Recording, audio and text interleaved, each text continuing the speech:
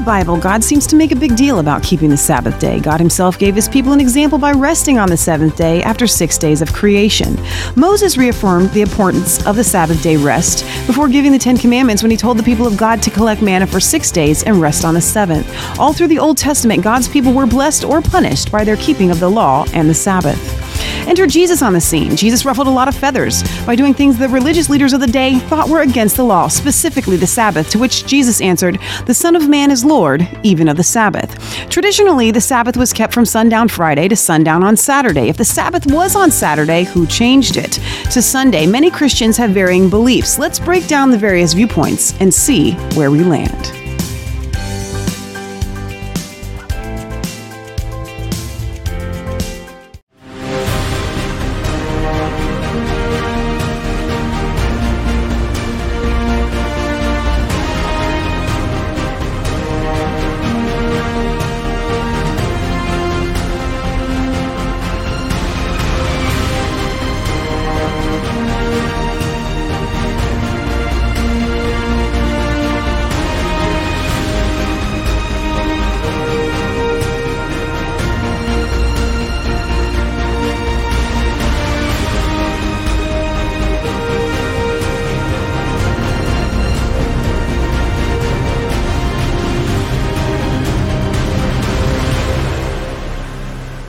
Hey guys, welcome back to Resistance Chicks. We're your hosts, Leah and Michelle.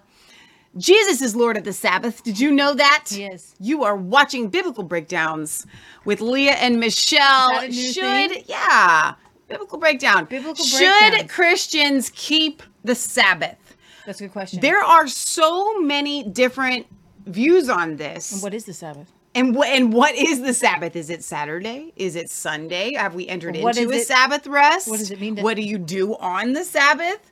You know, or do you have to refrain from working? Do you refrain from cooking? Do you focus all on the Lord? I mean, what is the Sabbath? What is it? Why did God command that we honor the Sabbath throughout the entire Bible, especially in the Old Testament there? Why do we do this? Why is it a thing? What is it about? Now, I can guarantee you that wherever you land on this subject, you are going to be offended tonight because we're going to cover all sides, but the Bible side. No, not but the Bible side, but we're going to cover all sides. Okay, that's a new kind of show. Including the Bible side. Primarily speaking, we're going to honor the spirit of the Sabbath. And that is what God teaches, again, throughout the entire Bible. You know, when God talks about the law, you know, I really don't love your sacrifices of bulls and all this, that, and the other, right? What I really want is for you to love me and to honor me. The spirit of the law brings life. The letter of the law kills. Okay, so I think that by the time you walk away, whichever side you land on, or maybe you don't even know, you will, at the very minimum, be enlightened as to why each of these different sects of groups hold so fast to why they do it the way that they do it. And then we'll tell you what Leah and I, of course, we're going to give you our opinion and interpretation of what the Bible says here. But this is a very important thing. And if you're watching on Brighteon on Sunday, it is considered the Christian Sabbath, right? The modern day understanding of the Sabbath is Sunday. Everybody goes to church on Sunday. You know, you go out to a buffet afterwards. You kick back and watch some football. Yeah, because you're not supposed to be cooking, but somebody else can cook, which actually kind of goes against the law because you're not supposed to have your servants or your animals do things. Yep. So what happens is when you try to keep the law, you do end up, and even keeping the Sabbath, you do end up breaking it sometimes. Right. Some ways. Exactly. Okay. All right. So this is kind of a cool, I think, what happened? Hang on. Wait. You're just in code. So go up here somewhere. There should be a code there. That's probably it. Click on that. Yeah. Compose view. Nope. There you go. Okay. Not sure how that's got switched. All right, so you guys can follow along if you want. We are on Blogger. Am I on Resistance Chicks or am I on? I don't know where you published it. Let's find out. Let's do a screen share and we'll look. I've got it published here so you guys can follow Isaiah along. 58. All right, so Isaiah58ministries.blogspot.com. Patriot Gallery, maybe you can put that link in the chat on the live videos at the very least. That's, we started out Isaiah 58 Ministries. Long before Resistance Chicks, before Mass Faith 3, it was Isaiah 58 Ministries. So you'll find a lot of stuff, especially Patriot Gallery's blogs on Isaiah58ministries.blogspot.com. Yeah, we also have Resistance Chicks at Blogspot. All right, so this is a really great discussion. Do we keep the Sabbath now that Christ has come? If so, do we keep it on Saturdays or Sundays, which the New Testament calls the Lord's Day, actually, Sunday? You will have all different answers. All of you guys are going to have different answers and different convictions.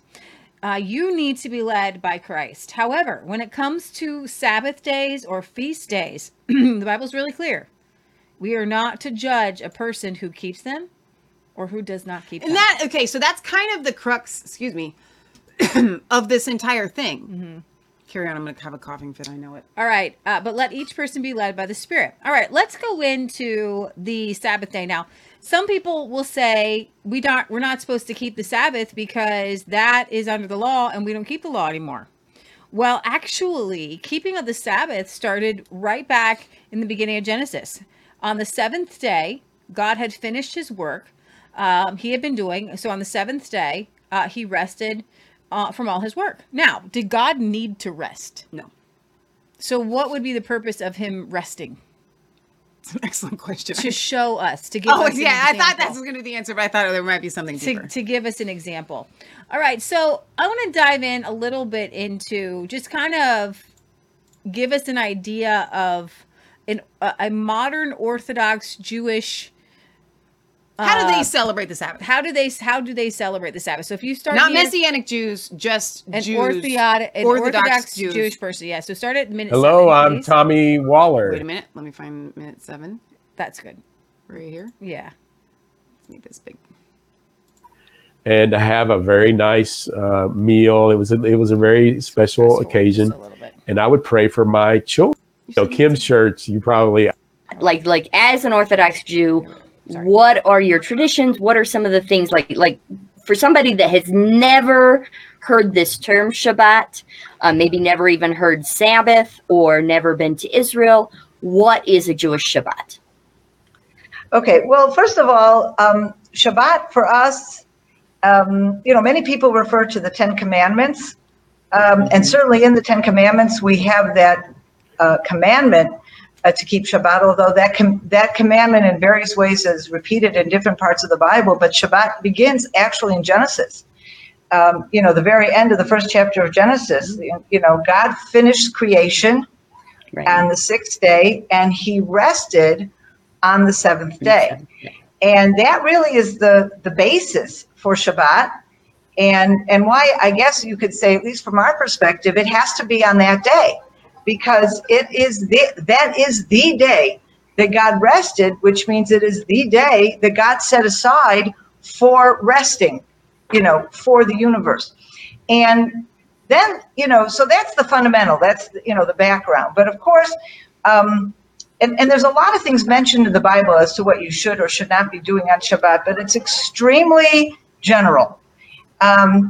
And so over the centuries, of course, Jewish tradition and Jewish law has added or transmitted, actually, we believe that the original laws began with Moses, as he already was transmitting to the children of Israel in the desert what you do and what you don't do. I mean, a very classic story or incident in the Bible that you might remember is in the book of Exodus, very shortly after they left Egypt. Moses tells them about the manna that will be delivered to them every day.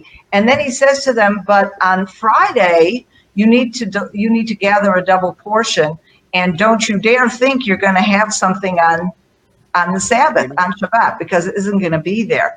And this is unusual because for every other day of the week, God says you should only gather what you need for that one day. Whereas on the Friday, you're supposed to gather also what you need for the next day. Now, it's very interesting because back in the desert when they were eating manna, they didn't really have to do very much to it. I mean, maybe they, fried it a bit, but I think, it was kind of fixed and ready. But that does set the scene for one of the most important rules on Shabbat, which is you do your preparations in advance of Shabbat. And so for us, that means it's not just that you work 6 days and you have a day off on Saturday, but it's that the things you're going to be using, for example, don't expect to wash your clothes on Shabbat. If you want to have nice, clean clothes, you need to have them ready in advance. If you want to eat good meals, you need to cook them in advance. You need to bake the cake and cookies in advance. All that is ready in advance. And what that means then, in practical sense to us today, is that Friday is a crazy busy day. Now, I actually have friends who are the super organized types, and they do a little bit for the Sabbath Wednesday night, and they do a little bit for the Sabbath Thursday night, and they do a little bit on Friday, and then they actually go out on Friday. I've never done that. I'm not so organized, So Friday is the day that you're making sure you finished your laundry. You're doing all your cooking and your baking. And on Shabbat itself, you have the whole family together. Now, when you've got small kids, everybody's living at home anyway. But for me now, at my stage, when my children are all grown and have families of their own, people are always coming. My kids, sometimes a few families at once, sometimes one family. When we don't have our children over staying with us, we have friends that come in. The Shabbat meal is a huge thing. It's not just great food and you eat way too much, but it's a time, the family, like you were saying, Tommy, one of the things you pulled out of this is this family gathering. It's the family together. We do go to synagogue. We go to synagogue for longer services than we do during the week. But so much of it is not just, it definitely involves praying to God, but it's family oriented. We spend time with one another and we have no distractions. We have no television. We have no radio. We have no internet. We're not getting in our car. We are not going shopping. And so we really have the opportunity to enjoy each other's company, to revel in the family experience. And from that type of peace and tranquility, and excitement also, because, when families get together, it's not always peace and tranquil. Sometimes it's also very exciting, but from that kind of atmosphere, we are then praying and thanking God. So that more or less, I would say, without getting into too many details, that's Shabbat. Yeah. Is it You true forgot one thing. What? No cell phone. Yeah. No, she said, I think right. she said, Sure. Well, yeah, of course. No, any fun, or no, any kind of. Also, is it true that calories don't count on Shabbat, or some kind of yeah, right? Like you don't burn. It's actually what I always used to say, because there's this kind of mystical idea that on the Sabbath you have an extra soul, and it's not something you take literally. It just kind of means that you have this extra dimension of spirituality that visits you on the Shabbat, which makes you open to this kind of experience. I think during the week, if someone would tell you in the middle of your workday, okay, shut down, shut off, sit around and have Shabbat, you would probably scratch your head and say, huh, what? And so this idea that you have been given this gift from God of this extra soul that enables you to enjoy and experience this. So I always used to say, because of course on Shabbat, there's a lot more bread. We have challah, which is the best bread in the world. We have a lot more cake, cookies, all kinds of fattening things, several side dishes for every meal, and so I would always say as an excuse that I was totally not watching my weight on Shabbat was that it's okay because I have an extra soul and all those extra calories. I want to insert here while we're listening to this, just for if you've just entered in. Leah and I are breaking down all the different various things that are viewpoints and beliefs on and around the Sabbath. So we're starting here with the modern day traditional Jewish way of celebrating Shabbat or Sabbath, and we're going to get into others. So if you're just joining us, I want to let you know that as we're playing these videos, we're not standing here saying this is how you should do it. We're going to play different things from all different sides, and this is more of a kind of immersion experience so that we can, okay, what does this person view and how do they view it, and what does this person view and how do they view it, and why do they view it, and what are they doing, and what are the actual things that these different beliefs are doing in a practical sense on Sabbath, on Shabbat, whether that's on Saturday Saturday from sundown Friday to sundown on Saturday, or on Sunday, which is the traditional American kind of worldwide modern, Christian celebration there's of just Sabbath. a few more seconds on this video. But there's one problem. Souls don't burn calories. It's a problem. Yeah. You do at least walk everywhere on Shabbat, so Okay, you can stop that Yeah, but there. when- You actually stopped it Oh, literally 10 seconds before I was going to stop the video. It's like, okay, here we go. We'll just roll with that. Yeah, exactly. So before I don't really want to go into commentary on some of these things yet. Sure. Let's roll it. Because I want to kind of give you an idea. So that's kind of a modern Jewish way of looking at Shabbat. Family, really important. We have some Jewish friends, and they get together sundown Friday, and it's really important. One of our dearest friends passed away. She was Jewish, and she had us over to her house to help serve some Passover meals a couple times, and we love the Benedict Thomases so much, and we learned a lot from them. And so we want to, we'd like to honor everybody in their different viewpoints. All right. So the fourth commandment, God means business. Exodus 20, verse 8. The major institution of the Sabbath came in the fourth of the 10 commandments, which stated that the Sabbath, or the seventh day, i.e. Saturday, was a holy day on which no work should be performed. It was to be a day of rest and worship. It was serious enough that a violator could be killed for performing any work on that day, and that's from Numbers 15. Israelites were not even to light a fire in their home on the Sabbath. Now, God didn't say don't light a fire. I just want to be clear, okay? That's not in the Bible. The Bible does not say do not light a fire. Okay, so what you're going to find here is that there's do no work, and there are certain things that are laid out in the Bible, what that means. And then there are all the extras. Mm-hmm. Okay, what does this really mean here? Okay, so we're going to go over that. All right, let's start in Exodus 16, manna in the wilderness. And you can start reading if you want. That evening, quail came and covered the camp, and in the morning there was a layer of dew around the camp. When the dew was gone, thin flakes like frost on the ground appeared on the desert floor. When the Israelites saw it, they said to each other, "What is it?" For they did not know what it was. Moses said to them, "It is the bread the Lord has given you to eat. This is what the Lord has commanded. Everyone is to gather as much as they need. Take an omer for each person you have in your tent." The Israelites did as they were told. Some gathered much, some little, and when they measured it by the omer, the one who gathered much did not have too much, and the one who gathered little did not have too little. Everyone had gathered just as much as they needed. That is a principle of God taking care of everyone. That's good. Then Moses said to them, "No one is to keep any of it until the morning." However, some of them paid no attention to Moses, and they kept part of it until morning, but it was full of maggots and began to smell, so Moses was angry with them.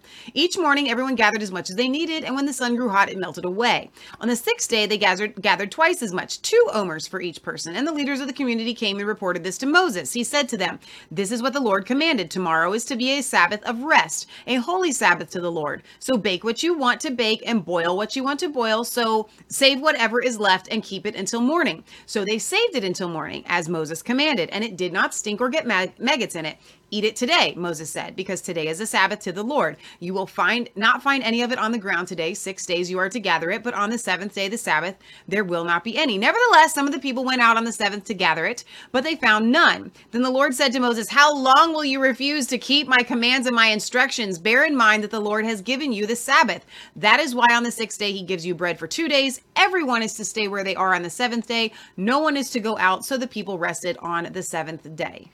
All right, so some people will say, okay, that's Moses, but what about the law? Because some people think that the day of rest was instituted before the law, but the manna came before the law. Okay, so resting on the Sabbath actually came before the law, and so in Exodus 20, Moses lays down the law. On the seventh, so he says in Exodus 20, "But the seventh day is a Sabbath to the Lord your God. In it you shall not do any work, you, your son, your daughter, your manservant, your maidservant, your cattle, the stranger that is within your gates. For in 6 days the Lord made heaven and earth, the sea and all that is in them, and he rests on the seventh day. And the Lord blessed the Sabbath day, and he hallowed it. You will keep the Sabbath day, therefore, for it is holy unto you. Everyone that defies it shall surely be put to death. For whoever does work therein, that soul shall be cut off from among his people. 6 days may work be done, but in the seventh is the Sabbath rest, holy to the Lord. Whosoever does any work on the Sabbath day, he will surely be put to death. That's the word death is mentioned several times here. Therefore, the children of Israel shall keep the Sabbath and observe the Sabbath throughout their generations for a perpetual covenant. So what did keeping the Sabbath look like? During the period between Ezra and the Christian era, the scribes formulated innumerable legal restrictions for the conduct of life under the law. There were 39 sections of prohibition. They are as follows: sowing, plowing, reaping, gathering into sheaves, threshing, winnowing, cleansing, grinding, swifting, kneading, baking, shearing wood, washing it, beating it, dyeing it, spinning it, making a warp of it, making 2 cords, weaving 2 threads, 2 stitches, tearing to sew 2 stitches, catching a deer, killing, skinning, salting it, preparing its hide. It's very interesting later on to note. You may put salt on a radish, but it can't stay there too long or it might ferment. Preparing its hide, scraping off its hair, cutting it up, writing 2 letters. You can write 1. Building, blotting out for the purpose of writing 2 letters. I messed up on the first one. You're done. You have done your allotted writing. Now, what if it's a really long letter to like a whole household and you get like 10 letters in? People cheat. That's how this works. Pulling down, extinguishing, or lighting a fire. Beating with a hammer. Now, what's interesting is later on, modern Jewish people have found a way around not lighting a fire. It's very interesting. Beating with a hammer, carrying from one property to another. Now, what's interesting is that modern Jews have taken these 39 things, and since they're not killing deer and doing hides, they've transferred them to modern things. Okay. All right. So there's the preparation of bread, the manners of how you're dressing, riding, and the work necessary for just your house. There were 5 types of interdictions laid down for the Jews, those specifically forbidden in the scriptures. Those supposedly kind of forbidden, things forbidden because they might lead to a transgression of the biblical command, actions that are similar to the kinds of labor supposed to be forbidden in the Bible, and the actions that are regarded as incompatible with the honor due to the Sabbath. Now, over time, Israel and Judah strayed from God and were taken into captivity into Babylon. While they were there now, though that was actually written after the captivity into Babylon, just to let you know, Ezra was after. But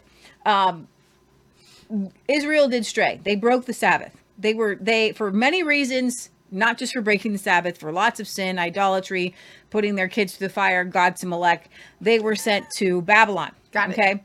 While they're in their time of punishment, they kind of really got away from doing the Jewish, well, it wasn't Jewish, it's just all of Israel then, the Hebrew way of living. Right. All right. But God had prophesied that they would go back and they would rebuild the wall. And Nehemiah and Ezra, they were sent back to rebuild the wall. Now, in those days, I and Judas saw some treading wine presses on the Sabbath, bringing in sheaves, this is Nehemiah, and lading donkeys, as also wine, grapes, and figs, and all manner of burdens, which they brought into Jerusalem on the Sabbath day. And I testified against them in the day that they sold their victuals. So Nehemiah was all upset because people were working and selling things and doing things on the Sabbath. And you can read there if you want.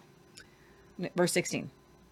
There dwelt men of Tyre also therein, which brought fish and all manner of ware, and sold on the Sabbath unto the children of Judah and in Jerusalem. Then I contended with the nobles of Judah, and said unto them, What evil thing is this that ye do, and profane the Sabbath day? Did not your fathers thus? And didn't they do this? That's what he's saying. And did not our God bring all this evil upon us and upon this city? Yet you bring more wrath upon Israel by profaning the Sabbath. And it came to pass that when the gates of Jerusalem began to be dark before the Sabbath, I commanded that the gates should be shut, and charged that they should not be opened till after the Sabbath. And some of my servants set I at the gates, that there should be no burden brought in on the Sabbath day. Then I testified against them and said to them, Why lodge you about the wall? If you do so again, I will lay hands on you. From that time forth, they came no more on the Sabbath. And I commanded the Levites that they should cleanse themselves, and that they should come and keep the gates to sanctify the Sabbath day. Remember me, O my God, concerning this also, and spare me according to the greatness of thy mercy. Sounds pretty intense. Does sound pretty intense. Nehemiah, what are you people doing?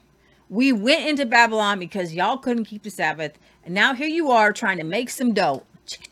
Literally make dough though. And that's the thing that we need to kind of focus on as we're learning about the Sabbath. The main goal of the resting was, now we view working for money, right? That's how we view working. Their money wasn't as big of a deal back then. It was all about kind of trading and what you could make to make yourself wealthy by the things that you did with your hands. Hence why you were not supposed to do any kind of labor, because that labor advanced your wealth. You're trying to make money. You're trying to make money. Basically. All right. There are promises, good promises, and we're hitting you can Blue Letter Bible Sabbath, and there's scriptures ad nauseum. You can never be sick reading the scriptures. You just know what I mean. But we're going to go over a few of them. Isaiah 56. God makes promises to eunuchs and foreigners, actually. And I don't think I spelled foreigners right here. Sorry. Who keep the Sabbath. To the eunuchs who keep my Sabbath, who choose what pleases me and hold fast to my covenant, to them will I give within my temple and within my walls a memorial and a name better than the sons and daughters. I will give them an everlasting name that will endure forever. And foreigners who bind themselves to the Lord, to minister to them, to love the name of the Lord, and to be his servants, all who keep the Sabbath without desecrating it, who hold fast to my covenant, those will I bring to my holy mountain and give them joy in my house of prayer.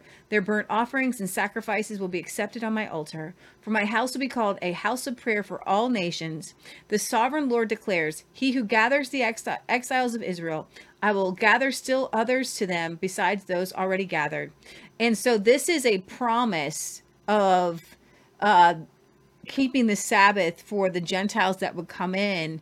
And it's talking about the strangers and the foreigners, and basically the strangers and the foreigners in Israel were a type and shadow of the Gentiles that were coming in. And he's like, everybody who comes in, who keeps my covenant, who wants to be part of all that I have, I am going to build you up. And so it's really important. Jesus goes on to say later on, he talks about, if you love me, you'll keep my commands. We're going to go in, what were Jesus' commands? All right, so let's go a little bit to Jeremiah 17 here. Go ahead and start the nor carry. Nor carry a burden out of your house on the Sabbath day, nor do any work, but hallow the Sabbath day, as I commanded your fathers. And it shall be, if you heed me carefully, says the Lord, to bring no burden through the gates of this city on the Sabbath day, but hallow the Sabbath day, to do no work in it. But if you will not heed me to hallow the Sabbath day, such as not carrying a burden when entering the gates of Jerusalem on the Sabbath day, then I will kindle a fire in its gates, and it shall devour the palaces of Jerusalem, and it shall not be quenched. All right, so let's fast forward a little bit. We're going to go back and forth here to what the Sabbath day rules and regulations. But I want to jump in right here with Jesus. Because Jesus was constantly being ridiculed for breaking some of these extracurricular regulations around the Sabbath. There were many around the Sabbath, okay? You literally couldn't, you just don't breathe. Just don't breathe or you are breaking the Sabbath. Right. Okay. So let's go to Matthew chapter 12. Go ahead and read if you want. At that time, Jesus went through the grain fields on the Sabbath, and his disciples were hungry and began to pluck heads of grain and to eat. And when the Pharisees saw it, they said to him, "Look, your disciples are doing what is not lawful to do on the Sabbath." But he said to them, "Have you not read what David did when he was hungry? He and those who were with him, and how he entered into the house of God and ate the showbread, which was not lawful for him to eat, nor for those who were with him, but only for the priests? Or have you not read in the law that on the Sabbath, the priests in the temple profane the Sabbath and are blameless?" Meaning they actually do work in the Sabbath, but they're blameless because they're working. We'll stop here. We'll do a little interjection. So David's going in there and he's eating this piping hot bread. And he's doing it on the Sabbath. Right. Now, where'd that bread come from? Well, the priests were making the bread, stoking the fire on the Sabbath. Right. And so Jesus is literally like doing some sort of like mental gymnastics with them. Right. Like, you do know that the priests were making fire and bread on the Sabbath, right? Mm-hmm. All right. You guys aren't making sense. Y'all aren't making sense. Again, back to the spirit of the law versus the letter of the law. Yet I say to you, in this place, there is one greater than the temple. But if you had known what this means, I desire mercy and not sacrifice, you would not have condemned the guiltless. The guiltless, meaning Jesus is saying they're guiltless. For the Lord, the Son of Man, is Lord even of the Sabbath. That scripture is really going to come into play. When we have Jesus Christ as King of Kings and Lord of our lives, we need to obey him any day of the week. Every day of the week. Okay. And things are going to happen on a Saturday or a Sunday that are going to look like you're breaking the law. Mm-hmm. And you look like you're breaking the Sabbath. Right. Okay. So what does this all mean? Go on, and verse 9 here. So, healing on the Sabbath. When he had departed from there, he went into their synagogue, and behold, there was a man who had a withered hand. And they asked him, saying, Is it lawful to heal on the Sabbath? That they might accuse him. Then he said to them, What man is there among you who has one sheep, and if it falls into a pit on the Sabbath, will not lay hold of it and lift it out? Of how much more value than this man is than a sheep? Therefore, for it is lawful to do good on the Sabbath. Then he said to the man, Stretch out your hand. And he stretched it out, and it was restored as whole as the other. Then the Pharisees went out and plotted against him how they might destroy him. Jesus did a miracle here. And they are still plotting to kill him. Hence, what we're going to show you guys is that legalism is the same legalism that Jesus was very much against, whether we're talking about the Sabbath, but the spirit behind it of the Sabbath, of honoring the Sabbath, is what you should do. And to honor God on the Sabbath, Jesus was like, yes, it's not just lawful to heal on the Sabbath. It would be a good thing to do, to heal on the Sabbath. Behold my servant. When Jesus saw it, he withdrew from there, and great multitudes followed him, and he healed them all. Yet he warned them not to make him known, that it might be fulfilled which was spoken by Isaiah the prophet, saying, Behold my servant whom I have chosen, my beloved in whom my soul is well pleased. I will put my spirit upon him, and he will declare justice to the Gentiles. He will not quarrel, nor cry out, nor will anyone hear his voice in the streets. A bruised reed he will not break, a smoking flax he will not quench, till he sends forth justice to victory, and in his name Gentiles will trust. Yeah. All right. So this is just such a beautiful passage here of Jesus coming to fulfill everything. All right. So what was the big deal? This is going to blow your mind. Blow your mind. To heal on the Sabbath, because we've read that. And as Christians, if you're a Christian, you've bypassed, blown past. Of course you can heal on the Sabbath. Exactly. But where did it come from? In regards to healing on the Sabbath, a person could be medically tended to if there was danger to that person's life. Otherwise, it would have to wait, because they took the letter of the law, which is Exodus here, which says, Exodus 35, 1 through 3. And Moses gathered all the congregation of the children of Israel together and said unto them, These are the words which the Lord has commanded, that you should do them. 6 days shall work be done, but on the 7th day there shall be to you a holy day, a Sabbath day of rest. Whosoever does work therein shall be put to death. You shall kindle no fire throughout your habitations on the Sabbath day. Now, there's a question here. Does God ask you to freeze to death on the Sabbath day? Good question. That's an interesting question. Let's get over here. Yes, they would say. Were they lighting fires to stay warm, or were they lighting their fires to cook?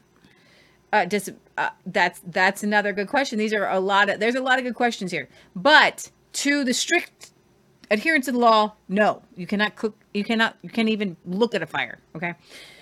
All right. So where am I at? All right. Now, certain external bodily ailments were not considered dangerous. However, many internal ones were. Another interesting twist is that a person using such external remedies, such as cotton in the ear, may place it there and leave it before the Sabbath begins. But once the Sabbath has started, you can't put it in. And if it falls out on the Sabbath, it would not be allowable to put in another. Thus, when Jesus healed on the Sabbath, their laws were not silent. Unless it was a life-threatening situation, it should wait. Even in modern synagogue services, one will hear the literal pronouncement after reading a list of those who died in that year and those who are presently ill. Because this is the Sabbath, we will make no supplication, but pray God's speedy healing and comfort to return. The modern Jew will not even ask God to heal on the Sabbath. Wow. Because that would be God working on the Sabbath. In regards to the sheep fallen into the pit, which Jesus mentions, they had laws for that also. If an animal could be sustained in a present predicament, it should stay there until after the Sabbath was over. If sure death would occur, they could then profane the Sabbath by taking positive action. The canon was that on the Sabbath, no healing was to be done except to prevent death. None. You can't heal. And that's why he was caught. And that's why they literally wanted to put him to death for healing on the Sabbath. And Jesus is coming in here, and he's not saying y'all are crazy. He's saying y'all are evil. What you have done with this Sabbath day is so incredibly evil. He says you tie all these knots and you do all these things, and you tell people to follow all these these little crannies and things, and then they go away more of a child of devil than when they began. Uh-oh. And you don't even keep them yourselves, you crazy people. This wasn't a joke to him. He was mad and he wanted to heal on the Sabbath. He knew exactly what he was doing. And he was saying, you are evil. You are letting animals be sick. You are letting people be sick. You are not following the Father's heart. I said, don't work. I didn't say don't help people. I said, just rest and remember me. You know, the parable of the Good Samaritan was so intense, and we all take that for granted. But do you understand? These people thought they were so righteous because they were following the letter of the law. Because what would happen, they would have to be unclean for a week if they touched a dead man, and that guy looked dead. And so they would go, the Pharisee, the Sadducee, I'm going to be so holy, I'm going to walk away from that probably dead person. And the Samaritan, which they looked down upon because they were kind of like half-breeds. They weren't real. They didn't really follow. They were Jewish. It wasn't that had mixed with. They had some of them, I believe. A lot of time. Well, yes. They had married into. They had. Yeah. But the biggest part of it wasn't that they had married outside of Jews. It's just that they didn't take the law as seriously as the Jews did. And they had married outside of the Jewish faith. But I'm just saying it wasn't because they were half-breeds. It was because they literally were halfway following the law. And so this good Samaritan that where they would look down like almost spit Samaritan out. Okay. Us. Jesus is saying, this guy, he's got a heart. Did you understand? I want to show you what my law was about. It was about love and kindness. All right. So, let's see. Where am I at? A person could also apply such a medical attention so as to keep a wound from getting worse, but not so much as to help it get better. Wow. Because thus a plaster might be worn, provided its object was to prevent the wound from getting worse, not to heal it. For that would have been work. Here is an extreme example. If a wall fell on a man on the Sabbath, and it was doubtful whether he was still alive, you could clear away the rubble in order to find the body. If a man was still alive, he could be pulled out from the rubble. But if he were dead, they would have to leave him there until after the Sabbath. This principle of life superseding the Sabbath most probably came from Leviticus 18:5. So I'm going to look up Leviticus 18. So while you're looking that up, I do have some commentary on this, and that is, as we're breaking down these extreme views, keep my decrees and laws, for the person who obeys them will live by them. I am the Lord. Okay. Keep asking yourself, what do you know about the heart of God? Yeah. What does the heart of God tell you? So I'm going to give you a few more of the meticulous Sabbath regulations. Number one, there was a prohibition about tying a knot, and it was too general. So it became necessary to state what kinds of knots were prohibited and which were not. It was accordingly laid down that allowable knots were those that could be untied with one hand.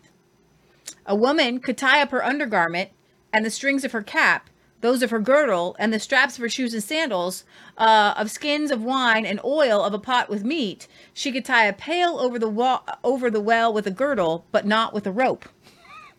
A Sabbath day journey could be no longer than about 3,000 feet from one's house. However, if you were to set up a temporary dwelling and pitch a tent, you had a meal and you could pack back up, you could travel another Sabbath day journey from that place. There's always a way around. A Sabbath day burden was the weight of a dried fig. If a person were to lift twice the weight of a dried fig so as to transport it from one place to another, and thus combining the action into one, that would constitute a sin and a Sabbath desecration. Okay, wait, no. If the person were to twice lift the weight of half a dried fig. Okay. So a burden is a dried fig. If you cut it in half and you lifted half of a fig and then the other half, that's too much. All right. All right. If an article of clothing or apparel were intended to be worn in front, it could be slipped behind without constituting a breach of Sabbath law, but not the other way around. That would be sin. A person could not throw up an object and catch it, for that would be work involving the hand and such labor. But a big question arose. Could you throw it up with one hand and catch it with the other? Similarly, a person could carry rainwater caught from the sky, but not off your roof. Don't know exactly why. I guess your roof is work. So if a person were in one place and his hand filled with fruit stretched into another, and the Sabbath overtook him in his attitude, he would have to drop the fruit, since if he withdrew his full hand from one locality into another, he would be carrying a burden on the Sabbath. So if you're right there and you're too far, you can't carry that burden into the Sabbath. It was not lawful. Oh, I get it. If you're walking somewhere, so if you got to go from one person's house to another person's house, you can't take anything with you. It was not lawful to sell anything to the heathen unless the object would reach its destination before the Sabbath. Nor to give to the heathen workman anything to do which might involve him to work on the Sabbath, which is interesting because you heard that lady say that she knows Jewish ladies who work all the time and then they go out to eat. They go out to eat and have other people cook for them. So they're breaking the law. Yeah. Off with their heads. Okay, so you could not increase heat on the Sabbath, though nothing could be cooked. So they take Leviticus 35 as you can't stoke the fire. You can't increase the heat, but you can kind of keep it where it's at. A reminder as we're talking about this, Leah is not talking about biblical rules or laws. This is what had evolved over time. And this is what has evolved. Yes, has evolved over time as far as following the strictest form of not laboring on the Sabbath. Yeah. An egg could not be boiled by putting it near a hot kettle, nor in a cloth, nor in sand heated by the sun. I didn't know you could cook an egg that way. Cold water could be poured on warm, but not the reverse. One rabbi went so far as to forbid throwing warm water on your body lest you either spread a vapor or clean the floor. Oh, because you can't clean the floor. No. If you spill milk on the Sabbath, y'all are going to just smell it till the next day. That's nasty. I don't think God. I think cleanliness is. I think it's work to smell stinky milk. It is hard work, isn't it? All right, let's bring up a video. I got a couple Jewish people here who are going to tell you a little bit more on modern Jewish. But here's the thing: when you hear the modern Jewish take on what they do, then you can kind of get a view of what happened in the past. So here are crock pots and hot plates. One of the very interesting things you'll see in every Orthodox home, if you come for Shabbat, is a crock pot and perhaps a iron hot plate called a blech. All these different things that mark a unique way of cooking. So what is this all about? Why do Jews have this unique way of cooking on Shabbat? Well, the answer is to really appreciate this, you need to have seen real wood ovens, places where they cook with wood and coals, and you see how alive the fire is. It's just fascinating to look at. It captures you. The burning coals are just it's as if they have a life of their own. And the rabbis knew that it's so easy if you have something cooking on Shabbat to just blow a little bit and make the fire come to life. If you are faced with the prospect of a cold Shabbat lunch, if you just open and blow a bit, it might be very tempting to do that because it's going to heat up your food and it's really easy to do.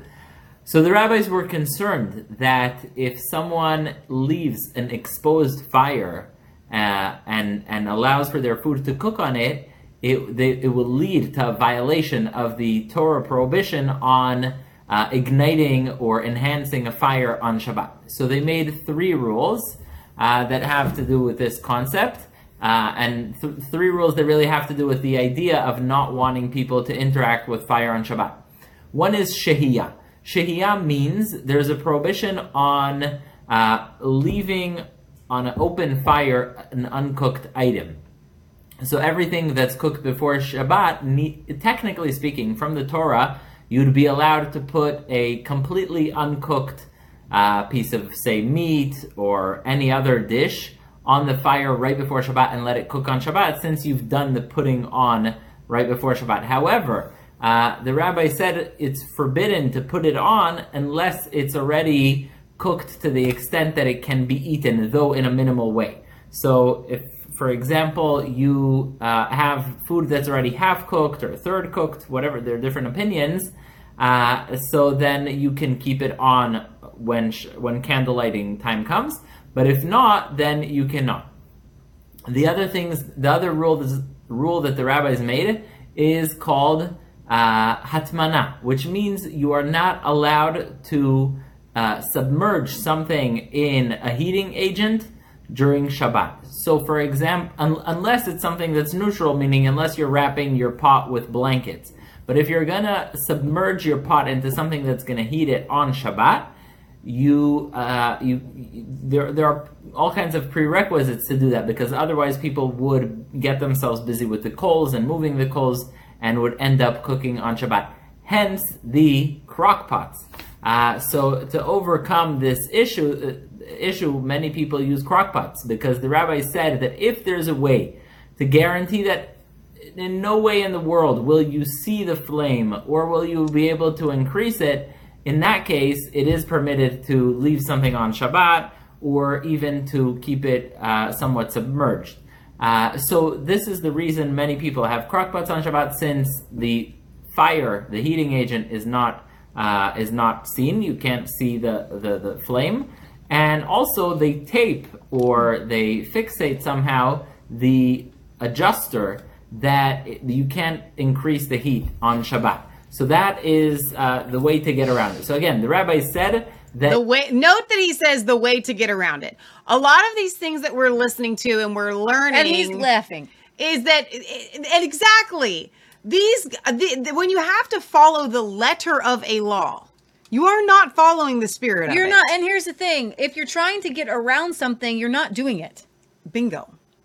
You're not doing it. If your mom and dad ask you to do something, you're like, well, I'm just going to go around it. Right. You're not doing it. So either God asked you to do it and it's joyful, or you can do it, or he didn't ask you to do it. Right. Is that it? You can stop that there. Yeah. I want to go to, what time are we at? Let's see. Oh, shoot. Oh, okay. Well, we can make it a two-parter. Let's do that. Okay. I don't know if I have. So we'll finish it tonight. We can work on it. I think we can. All right. Yeah. All right, so Orthodox Jews. I want to go to 14 surprising things. And here is another way that modern Jewish people So excited for you to watch this video about how we prepare for Shabbat. Awesome. Although at first it may come across as restrictive, but Orthodox Jewish families and others who celebrate Shabbat count down the days of the week to welcome Shabbat and celebrate this holy day. It's a time. I do want to put, as some of these rules are a little restrictive, but for a lot of these families, they enjoy doing this. They enjoy the rules. They enjoy, and this is what we're going to get to at the end of this. I just want to put in here. If God calls you to do something, and if you want to do this, then you should do it. I'm not telling you not to. Okay? I'm just telling you the way that people do things, and then Michelle and I are going to sum it up at the end. Yeah. Time spent with families coming together, and the noise of the world quiets for 25 hours. It's a time spent building relationships and strengthening bonds where God is at the forefront. Hi everyone, and welcome back to Sonia's Prep. My name is Sonia, and this channel is all about my Orthodox Jewish life, where I share with you my Shabbat meal preps and holiday inspirations and general tips and tricks on managing the many things that we have on our Pause plate. just real quick there. I want to give you guys a kind of I'm going to jump in here Talmudic Judaism forbids the use of motor vehicles, electricity, telephones on the Sabbath. In a traditional Talmudic observant Jewish home, family members will unhook their telephones, unscrew their light bulbs, tape their switches down so it's not accidentally turned on, because accidents will get you, I don't know, 2 demerits. They make an electricity exception for the refrigerators. I'm sure they consulted God on that, which they leave plugged in so as to keep food from spoiling. But they put tape over the fridge's interior light switch so that the light will not go on when somebody opens the refrigerator door. In Israel, building elevators are set to automatically stop on every floor so that those who enter the elevator do not need to push the elevator button, which is considered work. Wow. Types of videos, don't forget to give them a big thumbs up. This week's video is going to be all about the things that we need to have in place before Shabbat starts, because without them it will be really difficult for us to keep Shabbat. So let's roll up our sleeves and let's get prepping. Because on Shabbat, we do not use any electricity that has not been turned on previously. We have to have certain things in place, like having our hot water urn on. So what my husband usually does is he takes it, fills it up, and places it right over here on the counter and turns it on before Shabbat, like about 20 minutes, so that it has time to boil. And this way, we're able to have hot water with our teas and coffees throughout Shabbat. If you're curious about any of the products that I'm using today in this video, like this hot water urn or my hot plate, I'll have all of the links in the description box of my video. While he's getting the water done, I wanted to talk about the hot plate that we use. So many of you ask me questions how I heated my food and have warm food on Shabbat, and that is through a hot plate that we turn on right before Shabbat. So everything that I put onto the hot plate has to be cooked. Nothing can be raw. So everything that you've seen me cook previously in my Shabbat preps, I place onto my hot plate, and this way we're able to enjoy them warm on Shabbat.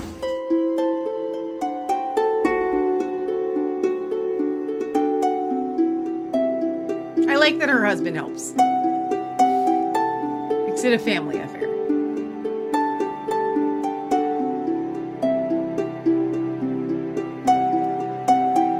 So pause just real quick. So it's not a necessity. So they cannot turn on the fire or the gas stove, but they can plug in an electric hot plate, just FYI.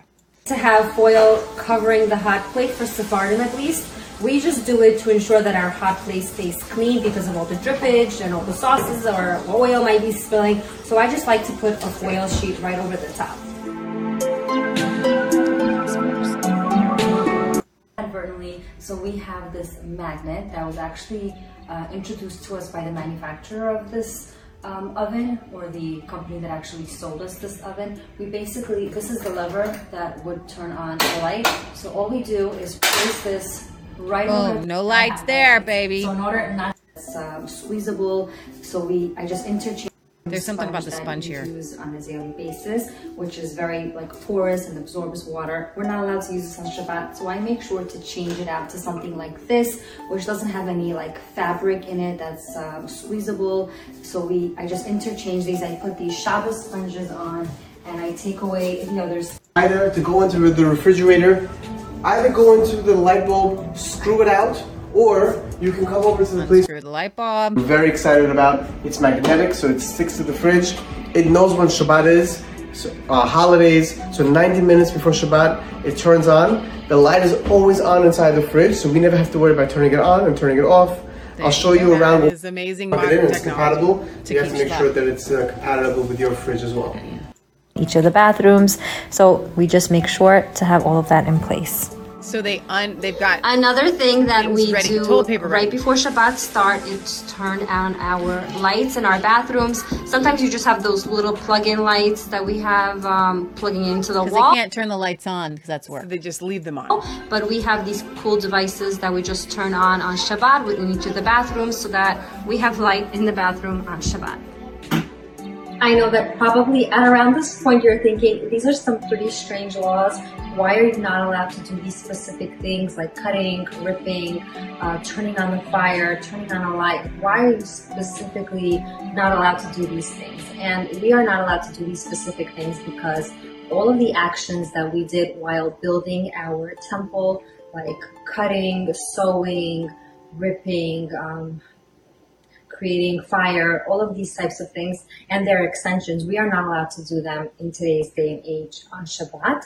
So that is where this all stems from. There are so many intricacies and so many laws for it, and I'm just giving you a very, very big overview. So what I do is I just rip it before Shabbat and I make little You can't rip the plastic wrap, so she gets it ready, and she gets already cut foil. plastic wrap. So whenever I need Are connected via smart device, which we're very excited about. I'll show you how I do that. Your local hardware store to find room. So Light turns off. wow. And I have a schedule over here. It already knows where I need every Friday and Saturday. It'll turn on at 5 p.m. and it'll turn off at 11. Awesome. Okay. And this is what it looks like when it's in the wall. These are the smart. Is there a specific name for this? And and we place this over the top, but whenever we actually need light in our room or a guest needs light in our room, all they have to do is lift this portion up, which is not considered muktzah, which is, I guess, Can't turn the light on, so they cover the light so they can lift the thing off the light. an object that we're not allowed to use on Shabbat, like pens or cars or things of that sort. So this is what I go around the house and make sure that at the appropriate times, because we are not allowed to obviously use that or adjust that on Shabbat. Some families light with oil, which is great. We do that sometimes as well. When Shabbat is so short, we sometimes don't have so much time to be able to prepare. So these tea lights come in very handy. Either way, it's time to go to synagogue. I'm going to take the kids with me. Shabbat You shalom. can see how happy Bring in the Holy Shabbat into my home. I close my eyes and pray for the well-being of my family and anything that my heart desires, like a daughter talking to her Father in heaven, God. I was gifted a specific prayer that is said after candle lighting, and I say that as well. I can't explain it into words, but something truly magical happens when I light the Shabbat candles. It's like a sigh of relief where the entire world gets shut out, and a tremendous feeling of tranquility envelops me. Okay. All right, so You're noticing a theme with the Orthodox modern Jews that they love their Shabbat. And the rules and the regulations that they have put in place, they enjoy them. right, exactly. Even if they don't make sense to us, and even if the idea of Exodus 35 is do not kindle a fire in your house, probably. And so some of the explanations are, do not kindle a fire in your house pertains to the fire in a dwelling. The igniting and fuel burning of an automobile is done outside of the dwelling. A power plant that burns fuel to provide electricity throughout a home is done outside of the dwelling. Not burning a fire at all anywhere, even outside of the dwelling, is adding to scripture. So you don't want to do that. So I'll just tell you, if you guys want to watch the rest of today's show, if We you're actually watching on haven't Brighteon, gotten to the we haven't not punchline. gotten to the punchline or the meat of this. No pun intended there.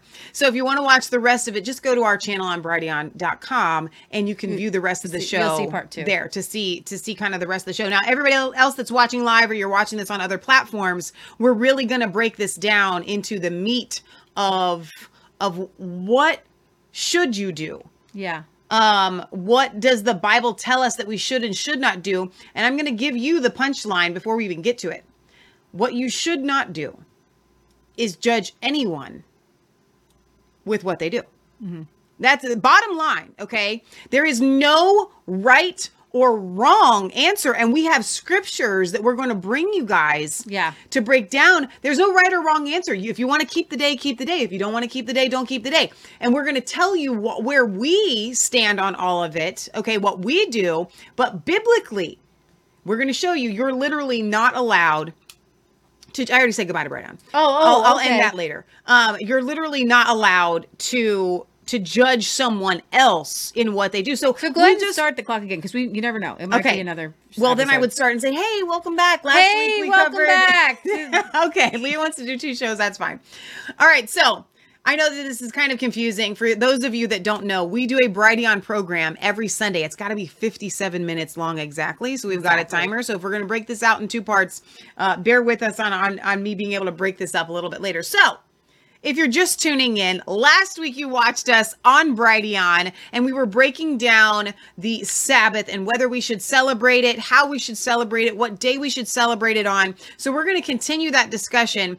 And again, like I just said, earlier, if you're watching last week, just said like as in 5 seconds ago, the crux of it all that we're going to show you scriptures on is God did not make man for the Sabbath, but Sabbath for the man, and honoring the spirit of the Sabbath is what we are commanded to do. Exactly. So what I set out to do today was to present to you guys why some people still keep the Sabbath. Why some people feel like they've got to shut off the lights and cook all the meals on Friday, and to give respect and honor to those who do the Shabbat and the Sabbath, and to do that. Now we're going to go into the New Testament, and we're going to go and the question will be answered. Do you need to? Do you have to? Because we just read a whole bunch Is of it a scriptures. sin if you don't? We just read a whole bunch of scriptures on keeping Death. the Sabbath. If You got to keep the Sabbath. You got to get keep the cut Sabbath. off the head. And Goodbye. it's- No more. If you're just You live reading no more. those scriptures, then Lord have mercy on all of our souls, right? Let's move on to more on the blog here. If I scroll down here to, so we read Matthew 20. We read Matthew 12. All right, here we are. Strictly speaking, the only commandments, now we're going back to the New Testament, Jesus broke on the Sabbath, belong to a Jewish tradition. What we just watched on the video, those are Jewish traditions. All of us can giggle at covering the light and uncovering the light because that's not in the Bible. Right. That's not a biblical thing. That's not something God said.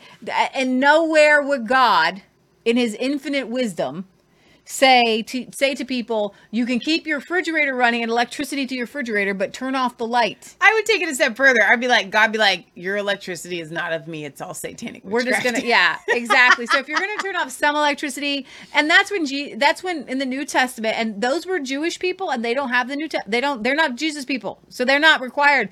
But Paul says, if you're gonna keep some of the law, you got to keep all of it. Just rip out the electricity because it ain't worth it. Right? All the food, the refrigerator's got to turn off. Everything's turning off. There's no light. There's no nothing. Okay. There's no putting over there's no keeping the light on. Right. Okay. Here's the thing. The meaning behind the kindling of the fire is that you're keeping it going. And so if you keep your light on, you're keeping it going. Right. It's silly. It's silly. Okay. But if you feel like that's what you're going to do and that makes your house run, then do it. And we're going to get to that. If you feel like doing that, do it. I'm not going to tell you not to do it. Okay. All right. So strictly speaking, the only commandments Jesus broke on the Sabbath belong to the Jewish tradition, not divine law. In their zeal to define exactly what a person could and could not do on the Sabbath, Jewish leaders laid on the people's back a spiritual burden heavier than the most physical burden. And that you can see that in Matthew 23, verse 4. Yes, I want to go there. They tie up heavy cumbersome loads and they put them on people's shoulders, but they themselves are not willing to lift a finger to move them. And so what was supposed to be a day of rest has become a burden because you're having to make sure that you don't do all this stuff. Right.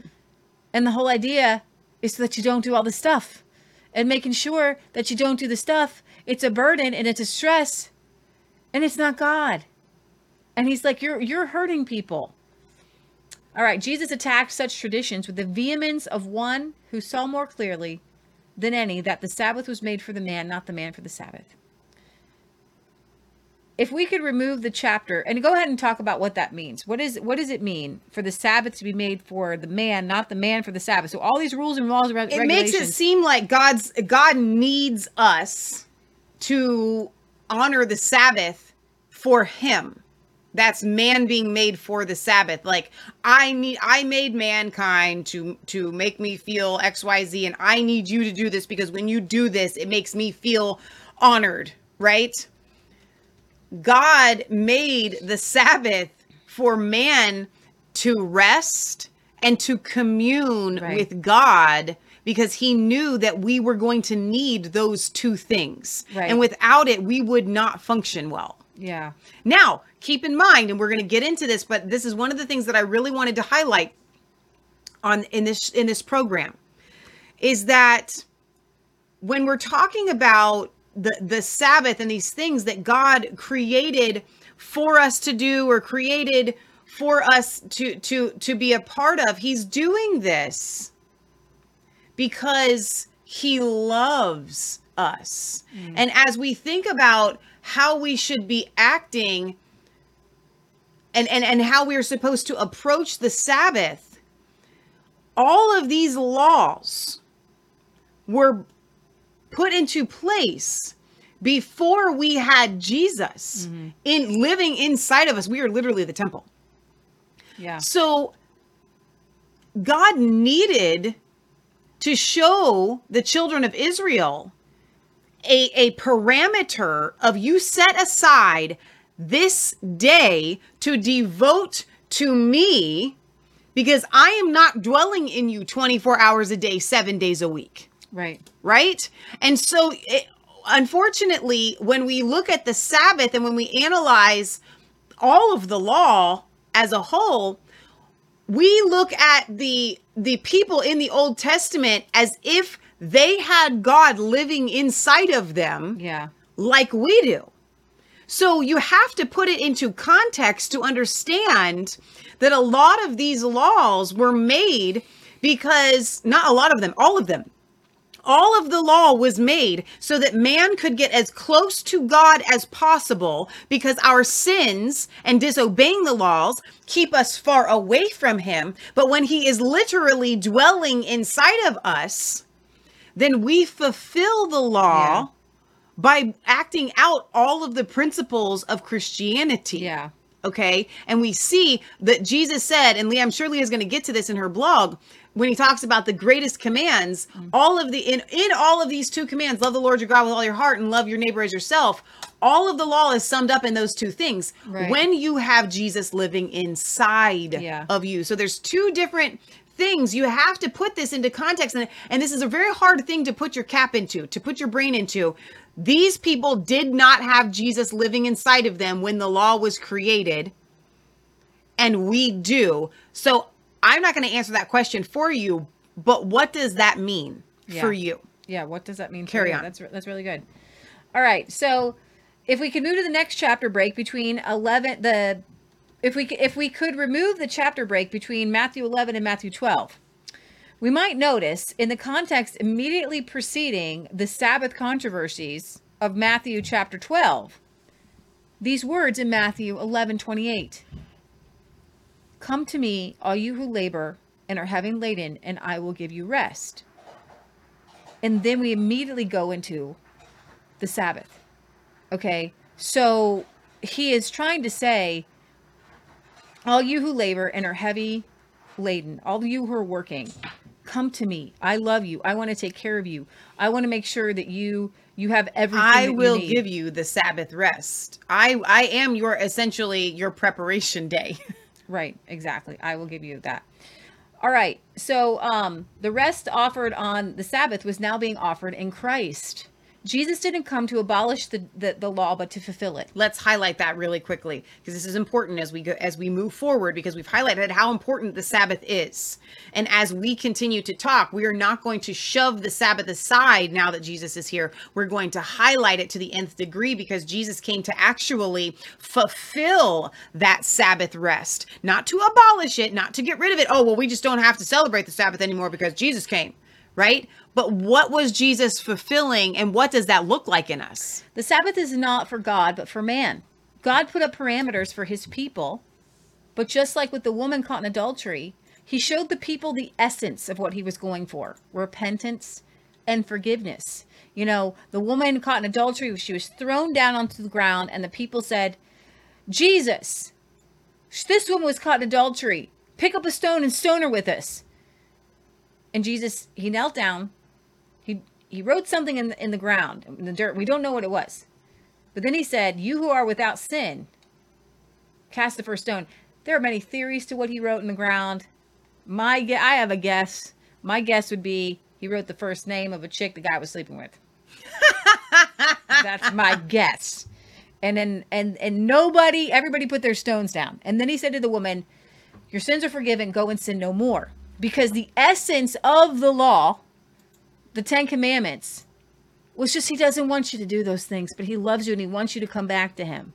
Okay? He showed us even, and then he goes on to say that in the 10 Commandments, thou shalt not commit adultery. But Jesus is like, you guys don't even get it.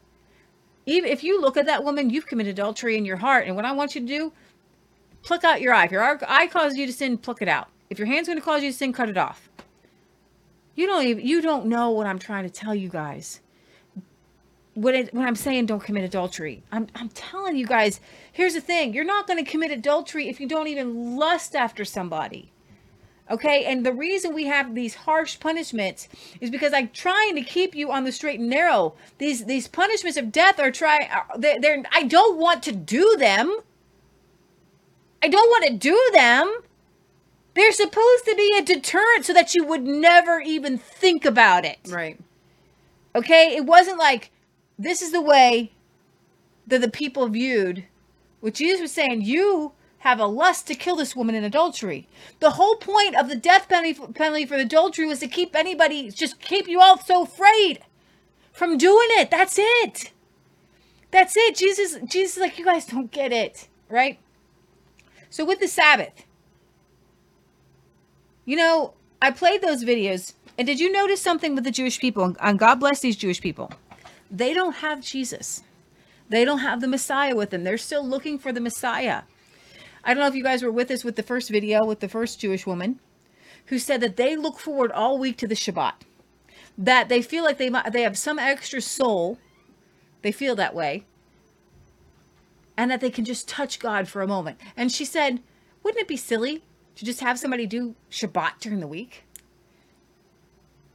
That is your tell. Jesus came to be our Shabbat. Every day of the week. Now, to go back to the title that you had me call today's show, and I added biblical breakdown in front of it, but should Christians keep the Sabbath Saturday, Sunday, or no day? And again, I'm going to give a punchline because I can't help it. It's important to understand where we're going with this as you listen. It's not Saturday, Sunday, or no day. It's Saturday, Sunday, or every day. All right. Okay, so here we are. With the Sabbath, he wants our heart all day, every day. The laws around the Sabbath were a type and a shadow. He who wants to keep a day, they should keep it, but it's not required. Jesus is our Sabbath rest. And this, for a lot of people who enjoy, there are a lot of people out there who enjoy rules. They enjoy staying in a box. They enjoy doing, and you know what? Some people are led by God to get close to God and have that day of rest. I know that we have done Sabbath day rest, and it's been God. There are times when we would just, every Saturday, we went to our friends for a fire pit, outside, by the way. And we would usually make the food or have somebody else make it before sundown. We were doing this, but not consciously. We found ourselves doing the Feast of Tabernacles in Plymouth a couple years in a row at the exact time that the Feast of Tabernacles, where you're supposed to leave your house and go, We took a 3,000-mile bicycle trip. And on that bicycle trip, every single Sunday, we did not bicycle anywhere. Or if it wasn't a Sunday, if we didn't take the rest on Sunday, it would be the next day, because sometimes we would need to bicycle on a Sunday. Yeah. It might be the next day. It was usually around every 7 or 8 days. Because it would not be good. Right. To keep biking every single day, between 50 and 100 miles a day. Right. Exactly. It would not be good for your body. So Colossians 2, verse 16.